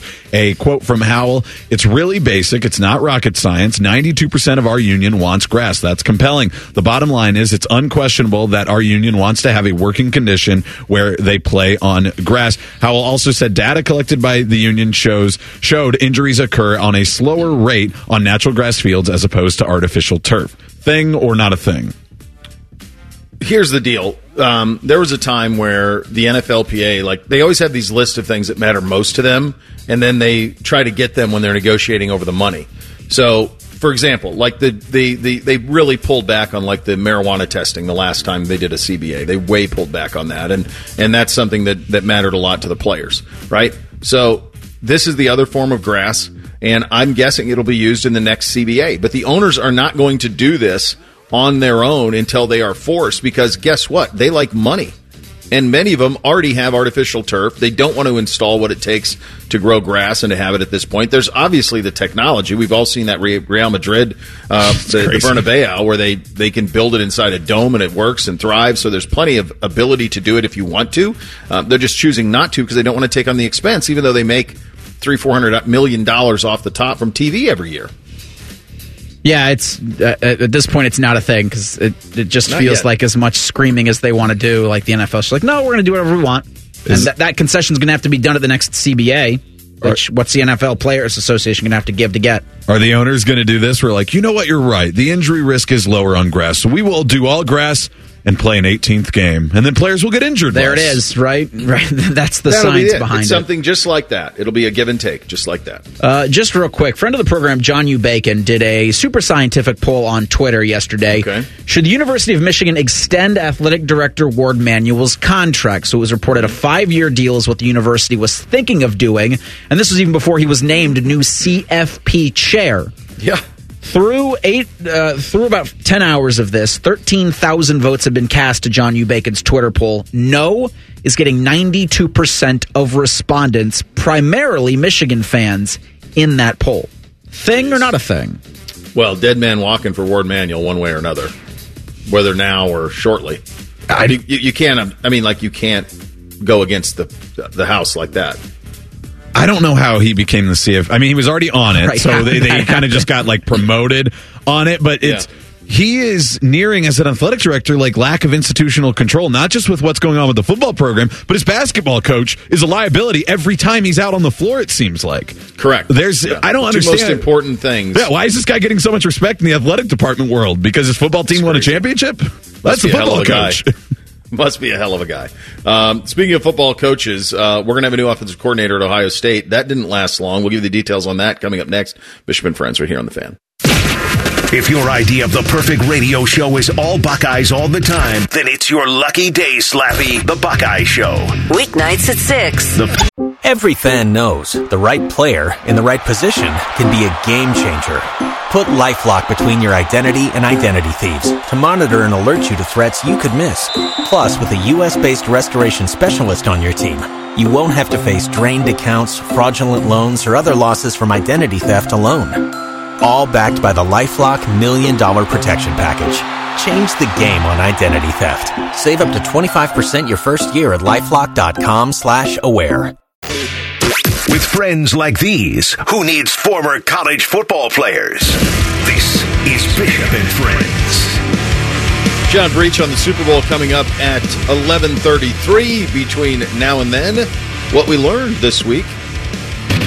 We're not trying to do too much around here, but over the course of 5 days, you might have gleaned some stuff. Bishop and Friends present What We've Learned This Week. Well, I think the number one thing we learned is that for the first time, and it seems like forever, actual news can break during this show. Normally, this would drop at 12:20. We did it! We finally got a win. Hang the banner, baby. And not only during our show, but on a Friday, because we've gotten 3 weeks in a row that something's happened on Friday, and then we don't come back until Monday. Hits at 12:20, and then you're cooked at that point for the weekend, which is fine. You frame it how you want to on Monday. But it happened today, and it's happening that Bill O'Brien is indeed taking the Boston College job. I think made it pretty clear all week long that there was an entire belief from that I had, that many people in the program had, and an understanding that if offered, he would take that job. It is a pseudo home for him. He has things in his personal life with his son who needs care, and there's a fit that there works as well, and it's a head coaching job, and that's going to be a bigger salary and all the other things, although Bill's made a great deal of money. He would have had no way when he took this job of knowing that this specific job would come open and that there would be a mutual interest. I mean, you just would have no idea that was going to happen. No one could have foreseen Hafley leaving Boston College to go be a defensive coordinator at Green Bay. So Bill goes to Boston College. He was here for 2 weeks? That's what it amounts to. And Ohio State will now go in another direction. It is my belief that they will do everything in their power, and I believe that they will get it done if you can find an agreement. I think it's going to be Chip Kelly. I think Chip Kelly's going to come in here. I think he's going to be the next offensive coordinator. He was Ryan Day's mentor. He was not only from the fact that he was his offensive coordinator not only was he his offensive coordinator as a player at New Hampshire, but also in the pros and in everything else. So remember, Chip Kelly found out UCLA was going to the Big Ten at Ryan Day's golf outing in New Hampshire. Like, this is an every box check situation. He's made it abundantly clear he doesn't want to be the head coach in the power at UCLA anymore. So there's going to be a buyout if it's $1.5 million, and then a salary of around $1.5 million too, something like that. I'm guessing Ohio State's can scratch some pennies together and get this thing done. And I think it's that. This I'm also very adamant about. I do think it has to be that type of hire. It has to be not necessarily Chip, but it's got to be somebody who's got head coach experience, offensive guru experience, like high-end stuff. Like, you're not giving that job to just anybody. And this is where college football is in the moment, where someone who's a coach, a head coach in your conference, prefers to be an assistant at your school than being a head coach at their own. So, to me, I would imagine that Chip Kelly, the phone call has been made, and it's just a question of, does Chip want to move to Columbus? Yeah, I mean, really? I don't think money's going to stop it. We were talking about it yesterday or the day before. It would have been yesterday because we were playing the day sound, and he was, laying out the resume of somebody like Bill O'Brien. And basically, except for recent SEC, a stint there down in Alabama for Bill O'Brien, the resumes are very, very similar in what you have there. So it's kind of the same idea, bringing in Chip Kelly if they are able to pull that off. As far as Bill O'Brien goes, I wanted to reiterate something because I said earlier in the week the idea that there were rumors that started circulating about this over the weekend, and there were some people, message board type people, who were thrown out there that, like, hey, he's already packing up his office, he's going to get the job on Monday. And one, they were wrong, but that doesn't mean that they become right because the ultimate thing becomes right. Because once I read the facts and everything, I was like, okay, that does make sense. But it wasn't something that was just going to snap of a finger happen on Monday. And then we got the report on Monday. I think that was Thamel too, about, hey, Boston College is probably going to take until the weekend. So they get to Friday, and it looks like they're making that decision. The gravy train can't last forever. Eventually, Ohio State had to hit a little bit of a speed bump in what has been a tremendous offseason for them. But if that is just a speed bump and you can hire Chip Kelly, I think you're back to going 90 down the highway again. It's also nice that there was at least a couple weeks of work that Bill O'Brien was able to do. I mean, it's still invaluable experience, and those are invaluable reps or invaluable practice sessions that can be done with players while Ryan Day can continue to be a head coach, continue to kind of be that CEO role. And it's just, I never thought, with everything that has happened since the Cotton Bowl, Boston College would be the job that we're really paying attention to. It got us twice. What the hell? Yeah. Look, I think that the big takeaway here is they've known for as soon as the job came open, Bill was named as a favorite. Mm-hmm. So they've known for a while that this was a possibility. It's my belief they have a contingency plan. It's my belief that money won't be the issue. Now, to be fair, there is only so much money to go around, and they've spent extraordinarily on this roster, and they've spent now in this instance they would be spending extraordinarily again in order to get Chip Kelly. So it's my belief the buyout on Kelly is 1.5. I'm pretty sure that's correct. And then you're talking about another probably $1.5 million or $2 million in order to make it work. So I think that's all very, very doable. And I think it also speaks to what is not that it needs to be even said out loud again, but the amount that is put into next season is extraordinary. Truly. This is a win it all or don't come home situation. I mean, I don't know that we've ever had anything quite like this, where there's been not only the normal pressure which comes as being at Ohio State, but also the financial pressure that is now going to be put on because of what's had to be done to put this roster and eventually this coaching staff together. That brings me back to the email we had yesterday from one of our listeners and talking about, well, why can't a team be great at football and great at basketball? Why can't a program do it? And it's like, well, there's only so much money, and college sports are becoming very expensive. You have to spend to be at the top. There is no other way. It's important who you spend it on, and that includes players and coaches. But you do have to spend to be at the top, and no university, short of A&M, who seems to have endless money, actually, no university has endless money. And so you have to allocate it a certain way, and you can either manage that out and be good at both or probably great at one and one drops off. That's just kind of the factors that you're dealing with in college sports right now. Do you think they'll need to raise collective funds to buy Chip Kelly out at UCLA? Well, the collective, who has to pay the buyout? Fund that? No, that would be the university. The university so have that to? Would be from... Does the university have to? Can an outside source pay a buyout? I'm saying the buyout. Yeah, would they? Does UCLA care where the money comes from as long as it's the money? Check, I think a booster can. I mean, geez, this is all. It's all shades of gray. I mean, a booster can donate to pay out a buyout for sure. But he probably said donate it to the university. To the university, yeah, because it would be Ohio State would have to pay the buyout. Just put it in a McDonald's bag. Somebody just delivers a duffel bag of money to UCLA's campus and says, "There you go." Yeah, that's the way that thing's going to operate. If it is Chip, I mean, I like the Bill O'Brien hire. If it is Chip, that's now we're talking. You want to talk about playing with tempo and everything from the run game out of it to the speed, everything. Just focusing on offense, not a head coach, not running everything. Yeah, you didn't have to recruit. They got guys to do that. So just call ball plays and put yourself in position and come work for a guy you coached. I mean, to me, it's an even better circumstance if they can pull it off. Except for maybe a jump back to NFL offensive coordinator because he's been interviewing in there. He probably has a better chance of sticking around for a couple extra years more than Bill O'Brien. Because I think Bill O'Brien always had his eyes set on becoming a head coach again. And Chip Kelly, I don't think the NFL is interested in him being a head coach right now. And he clearly isn't interested in being a head coach in college football. All right. Say the Chip Kelly thing doesn't happen, can't happen. Mm-hmm. Bill Belichick's available. Who has a better football mind? I don't know. Can he call ball plays? Maybe. I guess he trusted Matt Patricia to do that for a while, so I guess that's on. He trusted Matt Patricia to do it defensively and offensively at different times. Yeah. It's true. All right, so maybe not him because his decision-making's not great, but to have it go from Bill O'Brien to Chip Kelly, it's the continuity of letting Ryan Day be the CEO. And that's really important. Yeah, that's the thing, and that's why I think it's got to be somebody of that ilk. I don't think you can bring in, some former NFL coordinator who's never been a head coach, or because I think what Ryan needs is he needs, another the best way I can say it is just another adult in the room. I don't mean that as a slight to anybody, but he needs somebody else who has been in that role who he can lean on. I mean, you can just say he didn't have that.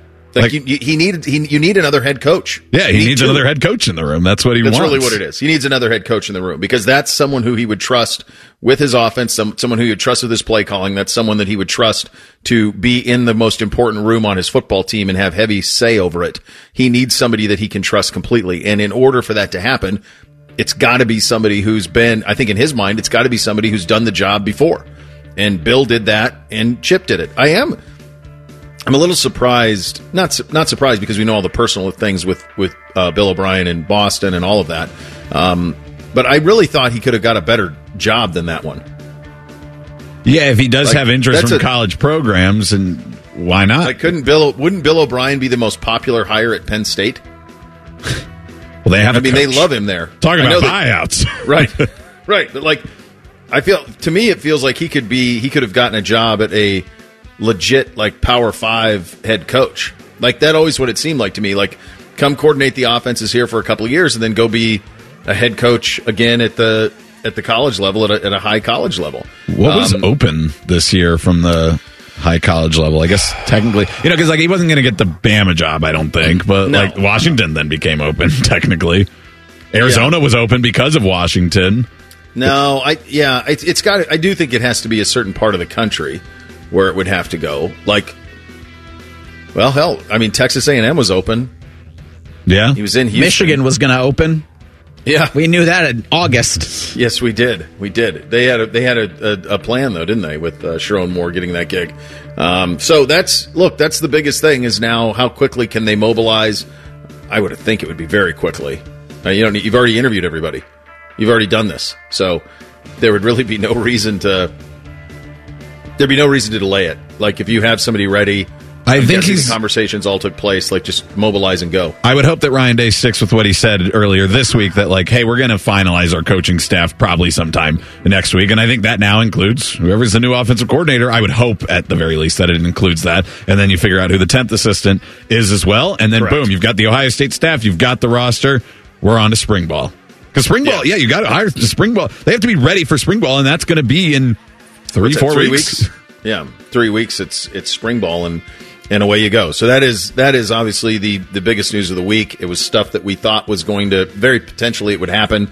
The reporting earlier in this week where he was a finalist was that they wanted to have it done by this weekend, and sure enough, Boston College does. Many reporting, the most reputable, that Bill O'Brien will be the next head coach at Boston College. It kind of laid out the plan in terms of what we think Ohio State will do from here, and my hunch is that if Chip wants to do it, that's the guy. And I do not believe money will be a problem in getting him here, either from a buyout or from a contract standpoint. That if it's something he wants to do, he'll be your offensive coordinator in very, very short order.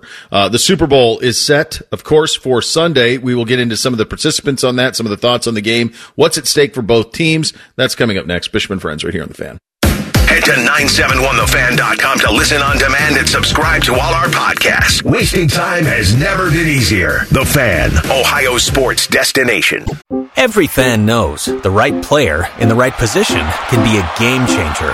Put LifeLock between your identity and identity thieves to monitor and alert you to threats you could miss. Plus, with a U.S.-based restoration specialist on your team, you won't have to face drained accounts, fraudulent loans, or other losses from identity theft alone. All backed by the LifeLock $1 Million Protection Package. Change the game on identity theft. Save up to 25% your first year at LifeLock.com/aware. Keep your friends close and your producers closer. You're listening to Bishop and Friends. And Bishop and Friends, of course, sponsored by Awaken 180 Weight Loss. Fast, sustainable weight loss without medications. A solution for weight loss. Awaken 180 Weight Loss. Chops, you had a probing question. Yes, in honor of the Super Bowl, which there will be many snacks out, and the possible next offensive coordinator at Ohio State, Chip Kelly, what is your favorite chip? All right, so I have the easy answer for me is nacho cheese Doritos. It's good. I think they're undefeated. When Taco Bell made them shells, it defied any of my expectations of what food could be. The fact that it became a delivery mechanism for a taco, impossible. And you can put that shell in anything that has the hard shell in it. I did a cheesy gordita crunch with the Dorito shell before.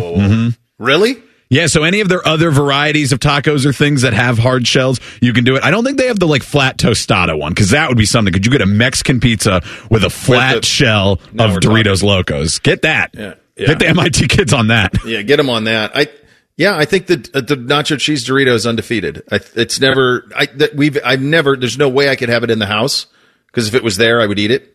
So, portion sizes don't mean anything when you open a bag of Doritos. You'd crush the whole thing. So that's mine. What's your guys'? I think Doritos in general are really good, and I think of the varieties, that's probably where I'd go. But a specific variety that I love, and I think it's great for road trips, but you do get the finger dust, yeah. But the Cheetos, specifically the jalapeno cheddar one, so they got a little bit of a kick, but they're not as spicy as the Flamin' Hot, which I do like, but you can only eat so many before it's just a little too much spice. The jalapeno cheddar has the spice, but you can just keep going. The baked Lay's barbecue. They're very good. So good. It doesn't feel like they ever provide you enough in any of the bags. So you get a smaller bag, it's like this isn't $2, and then the regular size bags at the grocery store are like $6. Yeah. But that's my favorite chip. And then that's a very good chip. That is a very good chip. For dip, I mean, it's Ruffles and then a tortilla chip, right? Those are the two best. The question, I have two dip worlds, right? So it's like you can do the taco dip world. So that's like the 5-layer dips, or there was one that I had at Costco, which was like a chicken fajita dip, which is basically like buffalo chicken dip, except Mexican. The old Big Ten Network commercial of the Rotel and Velveeta. That thing's unbelievable too. The Rotel Velveeta is that is spectacular. So for that, I think you can make almost any corn chip work. But that's the crazy thing about a Doritos. Like you can do Doritos with that, and it's delicious on all of those. Yeah, fronts. Now you're combining flavors. Now you're adding all of it. That's a victory on all fronts. But I think the question is, do you do that, or if you do like the onion dip? Then what I prefer that is the dark russet ones is the potato chips. Is that a kettle cook situation? Yeah. Because those are also good because they're sturdier and make dipping easier usually. The kettle cooked dark russet is the perfect onion dip chip. That's the way that I would go with that. Yeah. Which of those two dips do you prefer, the Mexican dip or the French or the onion dip world?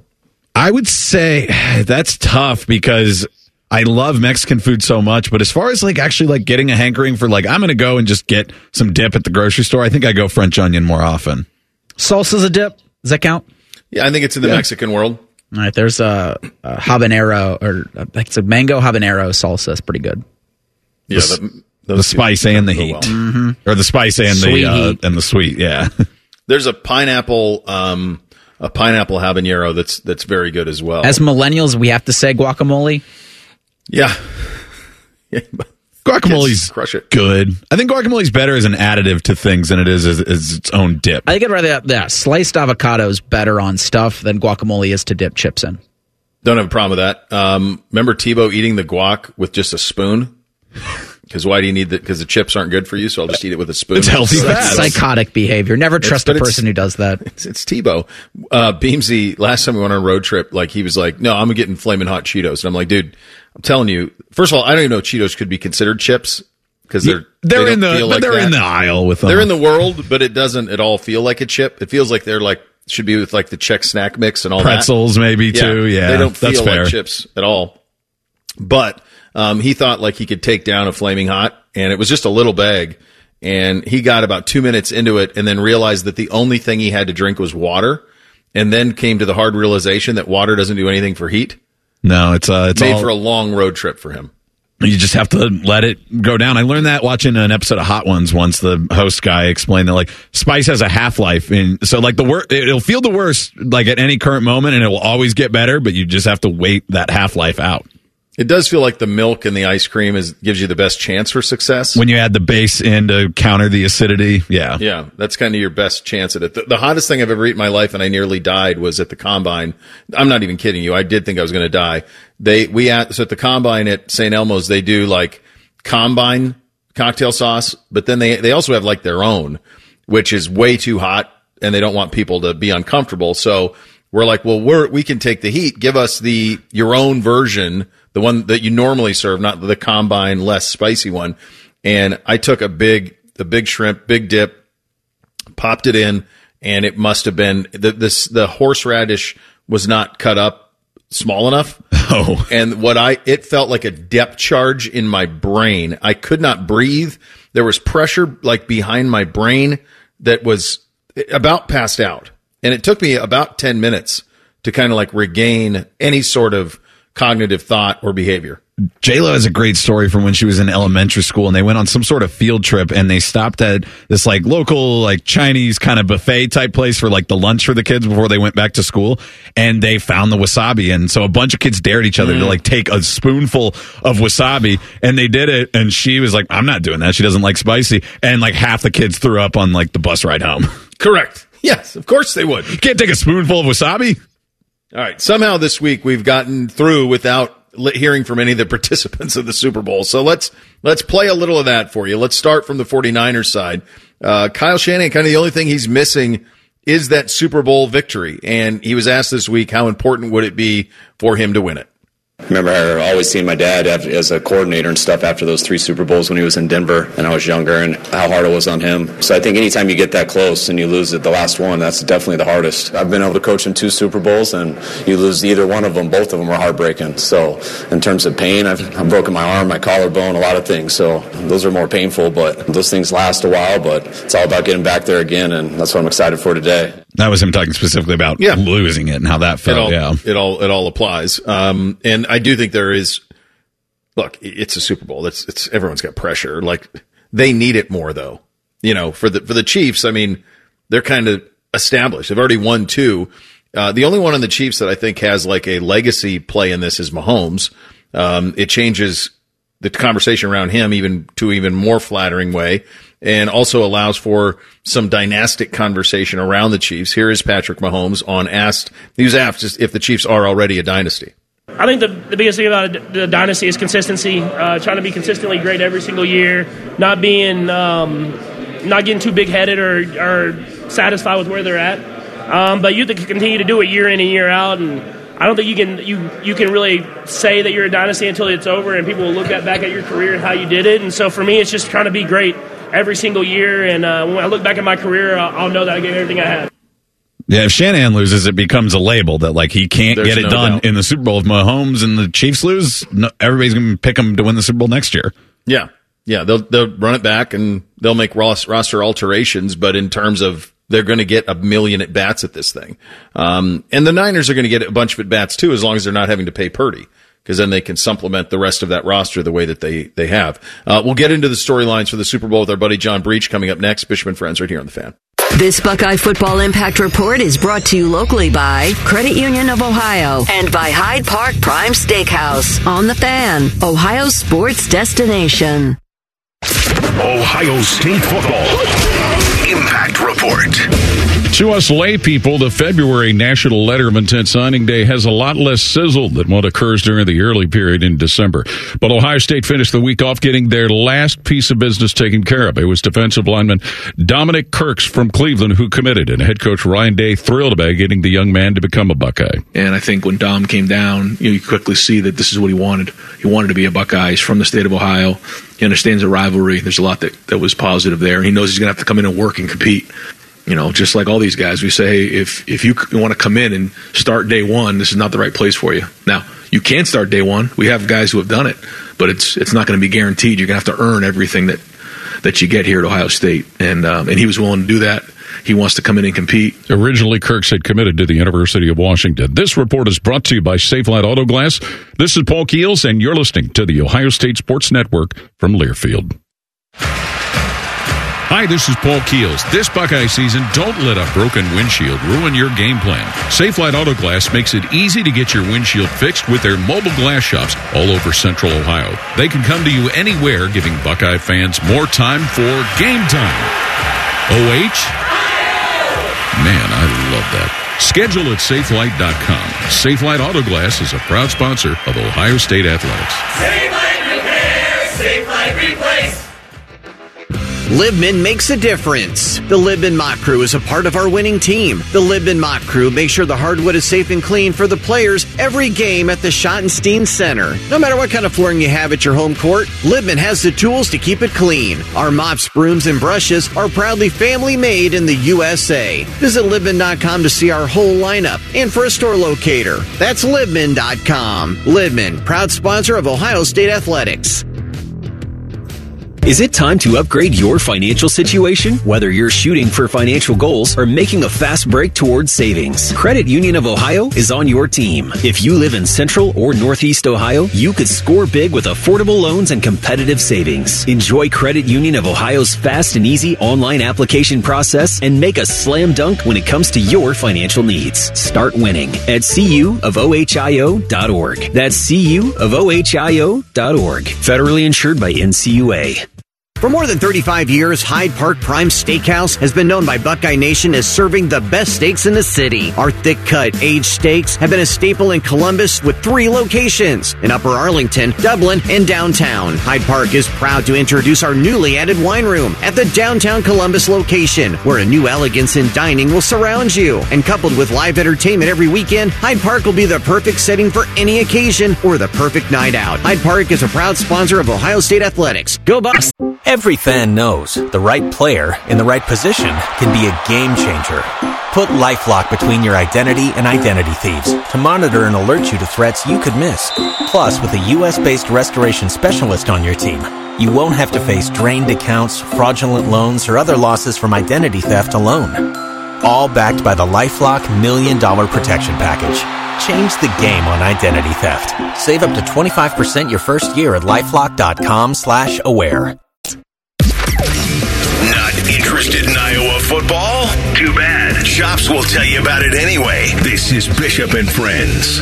All right, kids, let's head to Vegas, get some perspective on the Super Bowl. Our good buddy John Breech, NFL at CBS Sports, joining us on the Brian Heating Cooling Systems fan guest hotline. Let's start with location. You've been there all week, is the way I understand it, right, John? Yes, and I would suggest to anyone never spend 6 straight days in Las Vegas. Buddy, you could ask me. It's 2 nights and you got to get out. Otherwise, there's no... The weekend, that's it. You get a weekend and then go home. Then you got to get the hell out of there, man, while you still have your life. I can't believe you need a medal for that. So the NFL, obviously, for the majority of its existence, stayed away from Las Vegas and betting and all of it. This is their biggest foray, obviously, other than the fact that a team is there now. But now to bring their biggest show to Las Vegas, you've been there all week. How's it going? Well, I mean, they are fully embracing it. The Super Bowl is everywhere. There's giant Lombardi trophies on the Strip. Caesar's Palace has a giant Super Bowl mural on the side. You see players, former players, just kind of wandering around the casino. So, I mean, it seems like everybody is loving this location, and then you have the 2 teams that are 25 miles off the Strip, and I think that's the only thing that Roger Goodell doesn't want to see is somebody with the Chiefs, the 49ers, getting in trouble, and when you put them that far away, they probably don't even feel like Vegas, but everybody else, it's full Vegas this week. Yeah, it's Sin City for a reason, and I suppose that the next 72 hours is, okay, let's just get me to Sunday, right? I mean, that's got to be the feeling. It's just get me to that kick without any incident, and then this has been a success. Yeah, absolutely. And you see these teams are trying to do their best to stay in their same routine, despite being in a city where no one ever sleeps. I know yesterday morning you had the 49ers fire alarm going off at their hotel around 6 a.m. They were pretty upset with that because, look, you want to come here, you're trying to get some sleep, rest up, practice, and that throws you off your routine. But as far as the Chiefs and 49ers go, they probably feel like they're on a lake vacation where they go to practice a couple days because they are really so far removed from everything that's happening on the Strip. That's wild. It's appropriate. You had to do it that way, so I totally get it. John, NFL honors last night. Before we get into the game, any surprises for you in terms of who the winners were? Did they get it right? Yeah, I do feel like they did. I like Kevin Stefanski, D'Amico Ryans tying, and then I thought either one of those guys could have got it. I was surprised. It's kind of with the scoring system. I'm fine with Joe Flacco winning the award over DeMar Hamlin, but DeMar Hamlin got 8 more first place votes, and I think they need to have a scoring system where if you have that many more first place votes, you should probably get the award. So it's a little weird, the scoring system they're used, but there weren't really any shockers. No, I thought the DeMar Hamlin one, like if a guy who lost his heartbeat plays football, there's no way that anyone could have had a better comeback than that. Like he was gone, came back and played. It's like the fact that he was even up for the award was wild. Like they could change the name of the award to the DeMar Hamlin Award at this point. Would probably make a little bit of sense, the fact that he played football. In terms of the actual game, this one is that you definitely feel like in just the NFL fan. Look, there's some fatigue here, right? And we ran into this with the Patriots too in their run, where it seems like NFL fans are just getting a little tired of the Chiefs and Mahomes. And the bad news for them is get used to it, because as long as he's there, it's going to be there for a while.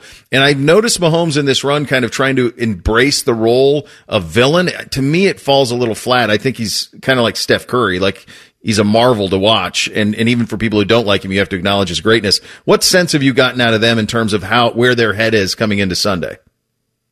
Yeah, I mean, the Chiefs, it's all business for them. They've been here. This is the fourth time in 5 years. They know what it's like. It doesn't matter if it's in Vegas or Miami. They have the routine. They know what they're doing.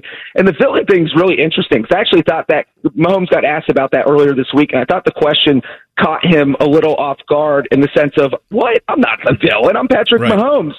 But it is.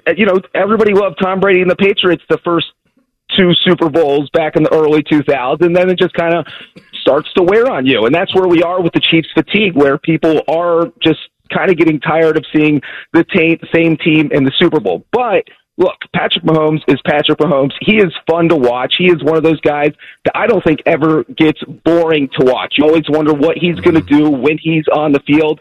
And Andy Reid's one of the brightest offensive minds ever to coach in the NFL. So that combination, I think, just keeps the Chiefs from being boring. So I think we'll see a lot of people tuning in just to see how the Chiefs do. I don't think people get bored of the Chiefs. They might get mad at them, but I don't think people get bored of watching them. I couldn't agree with you more. On the other side, and I don't know how you stand on this. I don't think the Chiefs really have any pressure. They've already won 2. Like, anytime you're in it, you have pressure, but they're going to have a bunch of at-bats on this thing. Conversely, I do think that there is a significant amount on the Niners. They're a slight favorite in the game. This is Kyle's third bite at the apple on this thing as a coach. They have a roster that I think most people would say is the best overall roster. What sense do you get in terms of where their head is coming into Sunday? Well, I would say all the talk here this week is that all the pressure is on Kyle Shanahan, not even the 49ers specifically, but Kyle Shanahan, because, look, we've rehashed Super Bowl 51 and the blown 28-3 lead. And when you're the head coach for the second biggest blown lead in Super Bowl history, which against the Chiefs in Super Bowl 54, and so now people are saying, all right, can you win the big game? And for me, it really reminds me of what we were talking about with Andy Reid before he won his first Super Bowl. There was the clock management issues, and can Andy Reid ever win the big game? But the thing is, once you get that first Super Bowl win, all those storylines just die. But as you said, the 49ers are the favorite. So if they blow this one, Shanahan's just going to become one of those, is he ever going to win the big game? Because we've seen throughout this postseason, the end of the first half against the Packers, where everybody's wondering, what are you doing? Why aren't you going for the field goal? Just no clock management awareness. The first half against the Lions. So I think people just want to see Kyle Shanahan come through with a huge coaching performance on the big stage. John, what is something that is not being talked enough about in your mind in this matchup? Is there something in this matchup that you're like, boy, that's the one I have my eye on that maybe people aren't talking about enough? Oh, I think it's the 49ers defense and just how bad it has been in the playoffs. I mean, we saw Jordan Love absolutely torch them for 3 straight quarters before they got their act together in that first playoff game. We saw the Lions offense just kind of steamroll through them for 2.5 quarters before they got their act together in that game. And if they play badly coming out of the gate in the Super Bowl, Patrick Mahomes is going to throw for 250 yards in the first half, and the game's going to be out of reach. You can come back. The 49ers have such a good roster that you can come back against a team like the Packers or a team like the Lions, but you're not going to do that against the Chiefs, especially because their offense is so good and because they have one of the best defenses in the NFL. So their defense, the 49ers, is not going to – they can't come out and lay an egg to start the game.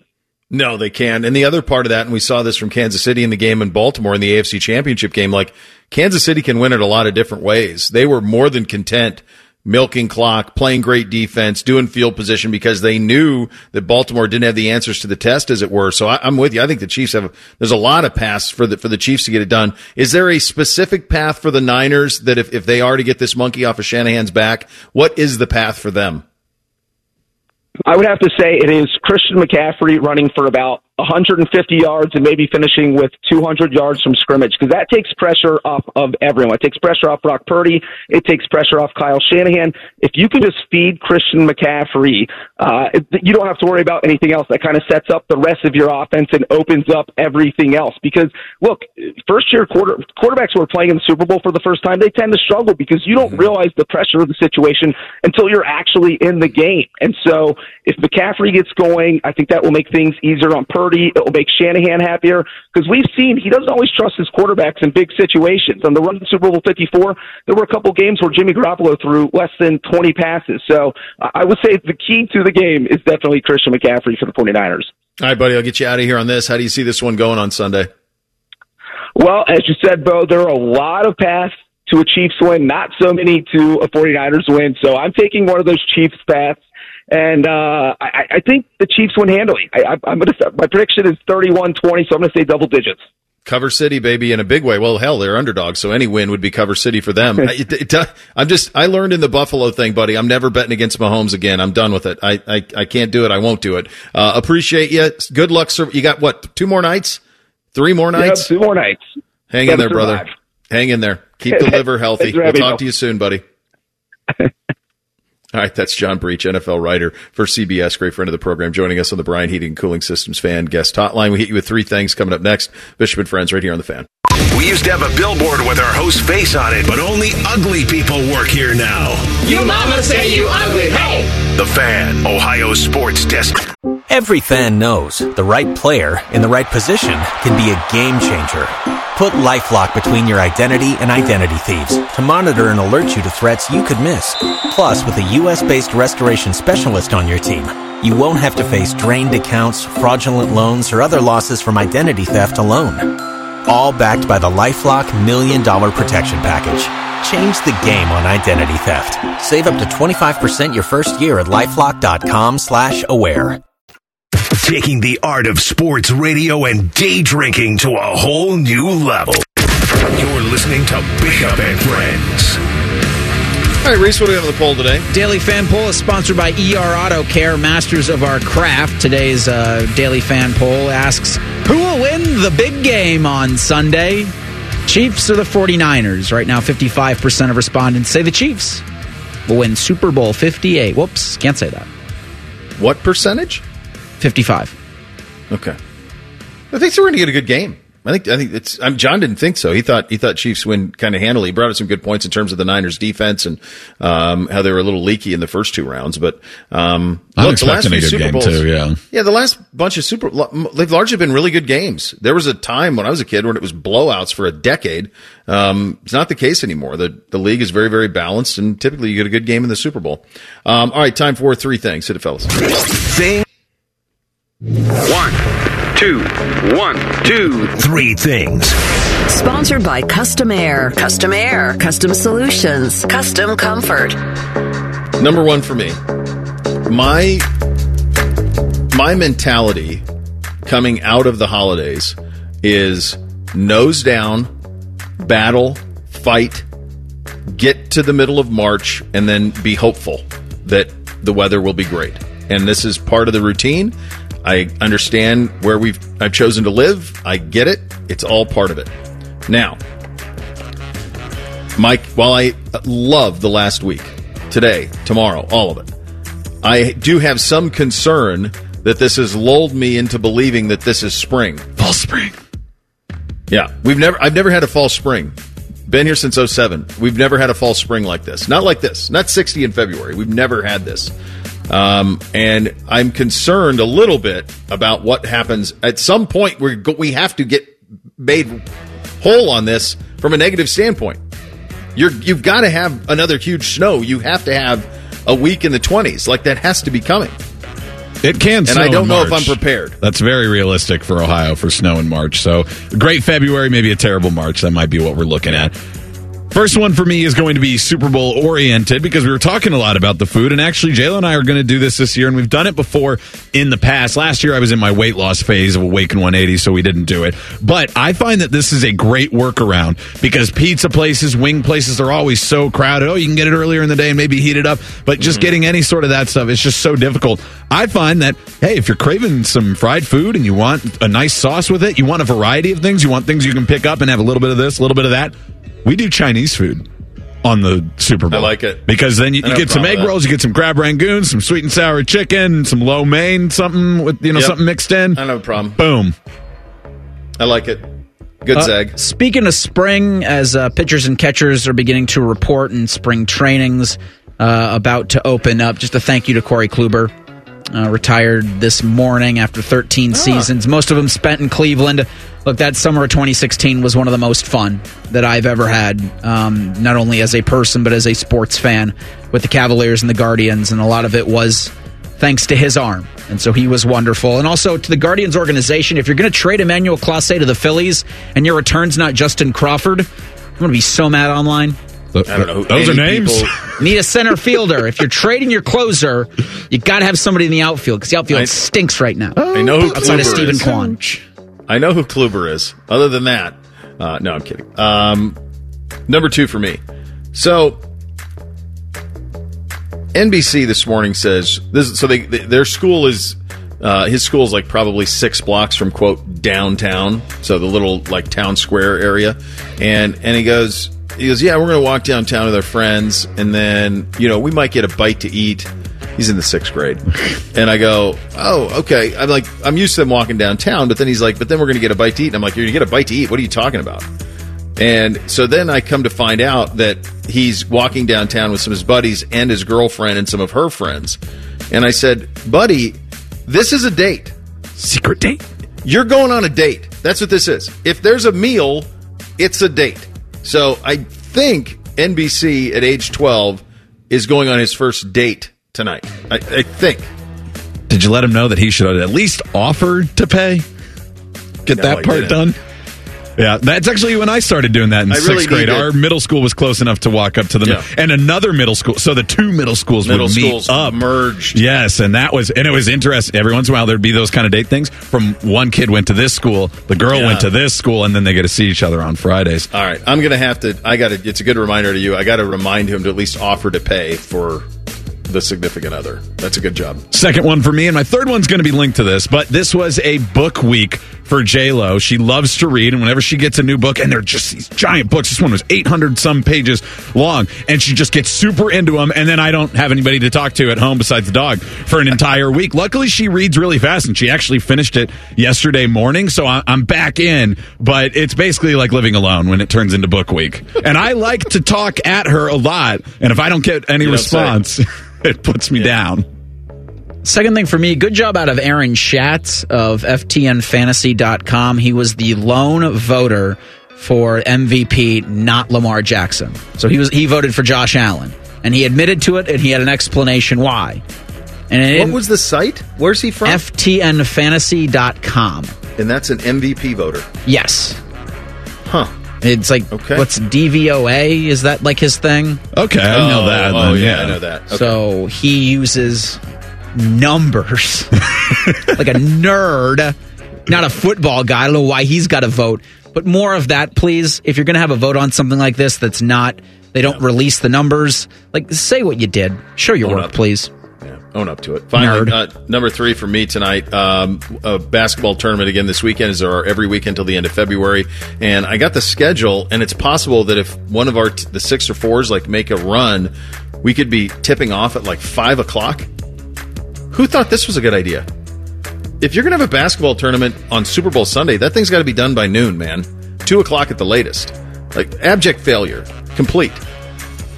After losing some of my first tens of pounds last year, I was like, hey, I'm going to start doing push-ups, because if I'm losing weight, and 1, I'm getting in better shape, but 2, push-ups have to be easier. I don't weigh as much. And so I've been doing that consistently, and now I've gotten up to where I try to do in the afternoon like 100 push-ups and like 4 sets of 20, 25, 5 sets of 20, something like that. And I've been doing it for like a year. J-Lo finishes her book, and yesterday, for the first time, comments on my arms and says they look pretty good. So I guess all it took was a year for J-Lo to notice me.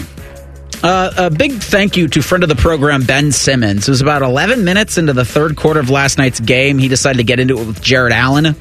The Cavaliers went on a 21-0 run en route to what was like a 118-95 victory over the Nets. Cavs are the hottest team in the NBA. I'm telling you right now, if you want to get on that bandwagon, full of seats. Was it 16-17 right now? Yes. Yeah, they're killing it. Absolutely killing it. Enjoy your Super Bowl, kids. We're back Monday to break it all down. Rothman and Ice coming up next. Bishop and Friends right here on The Fan.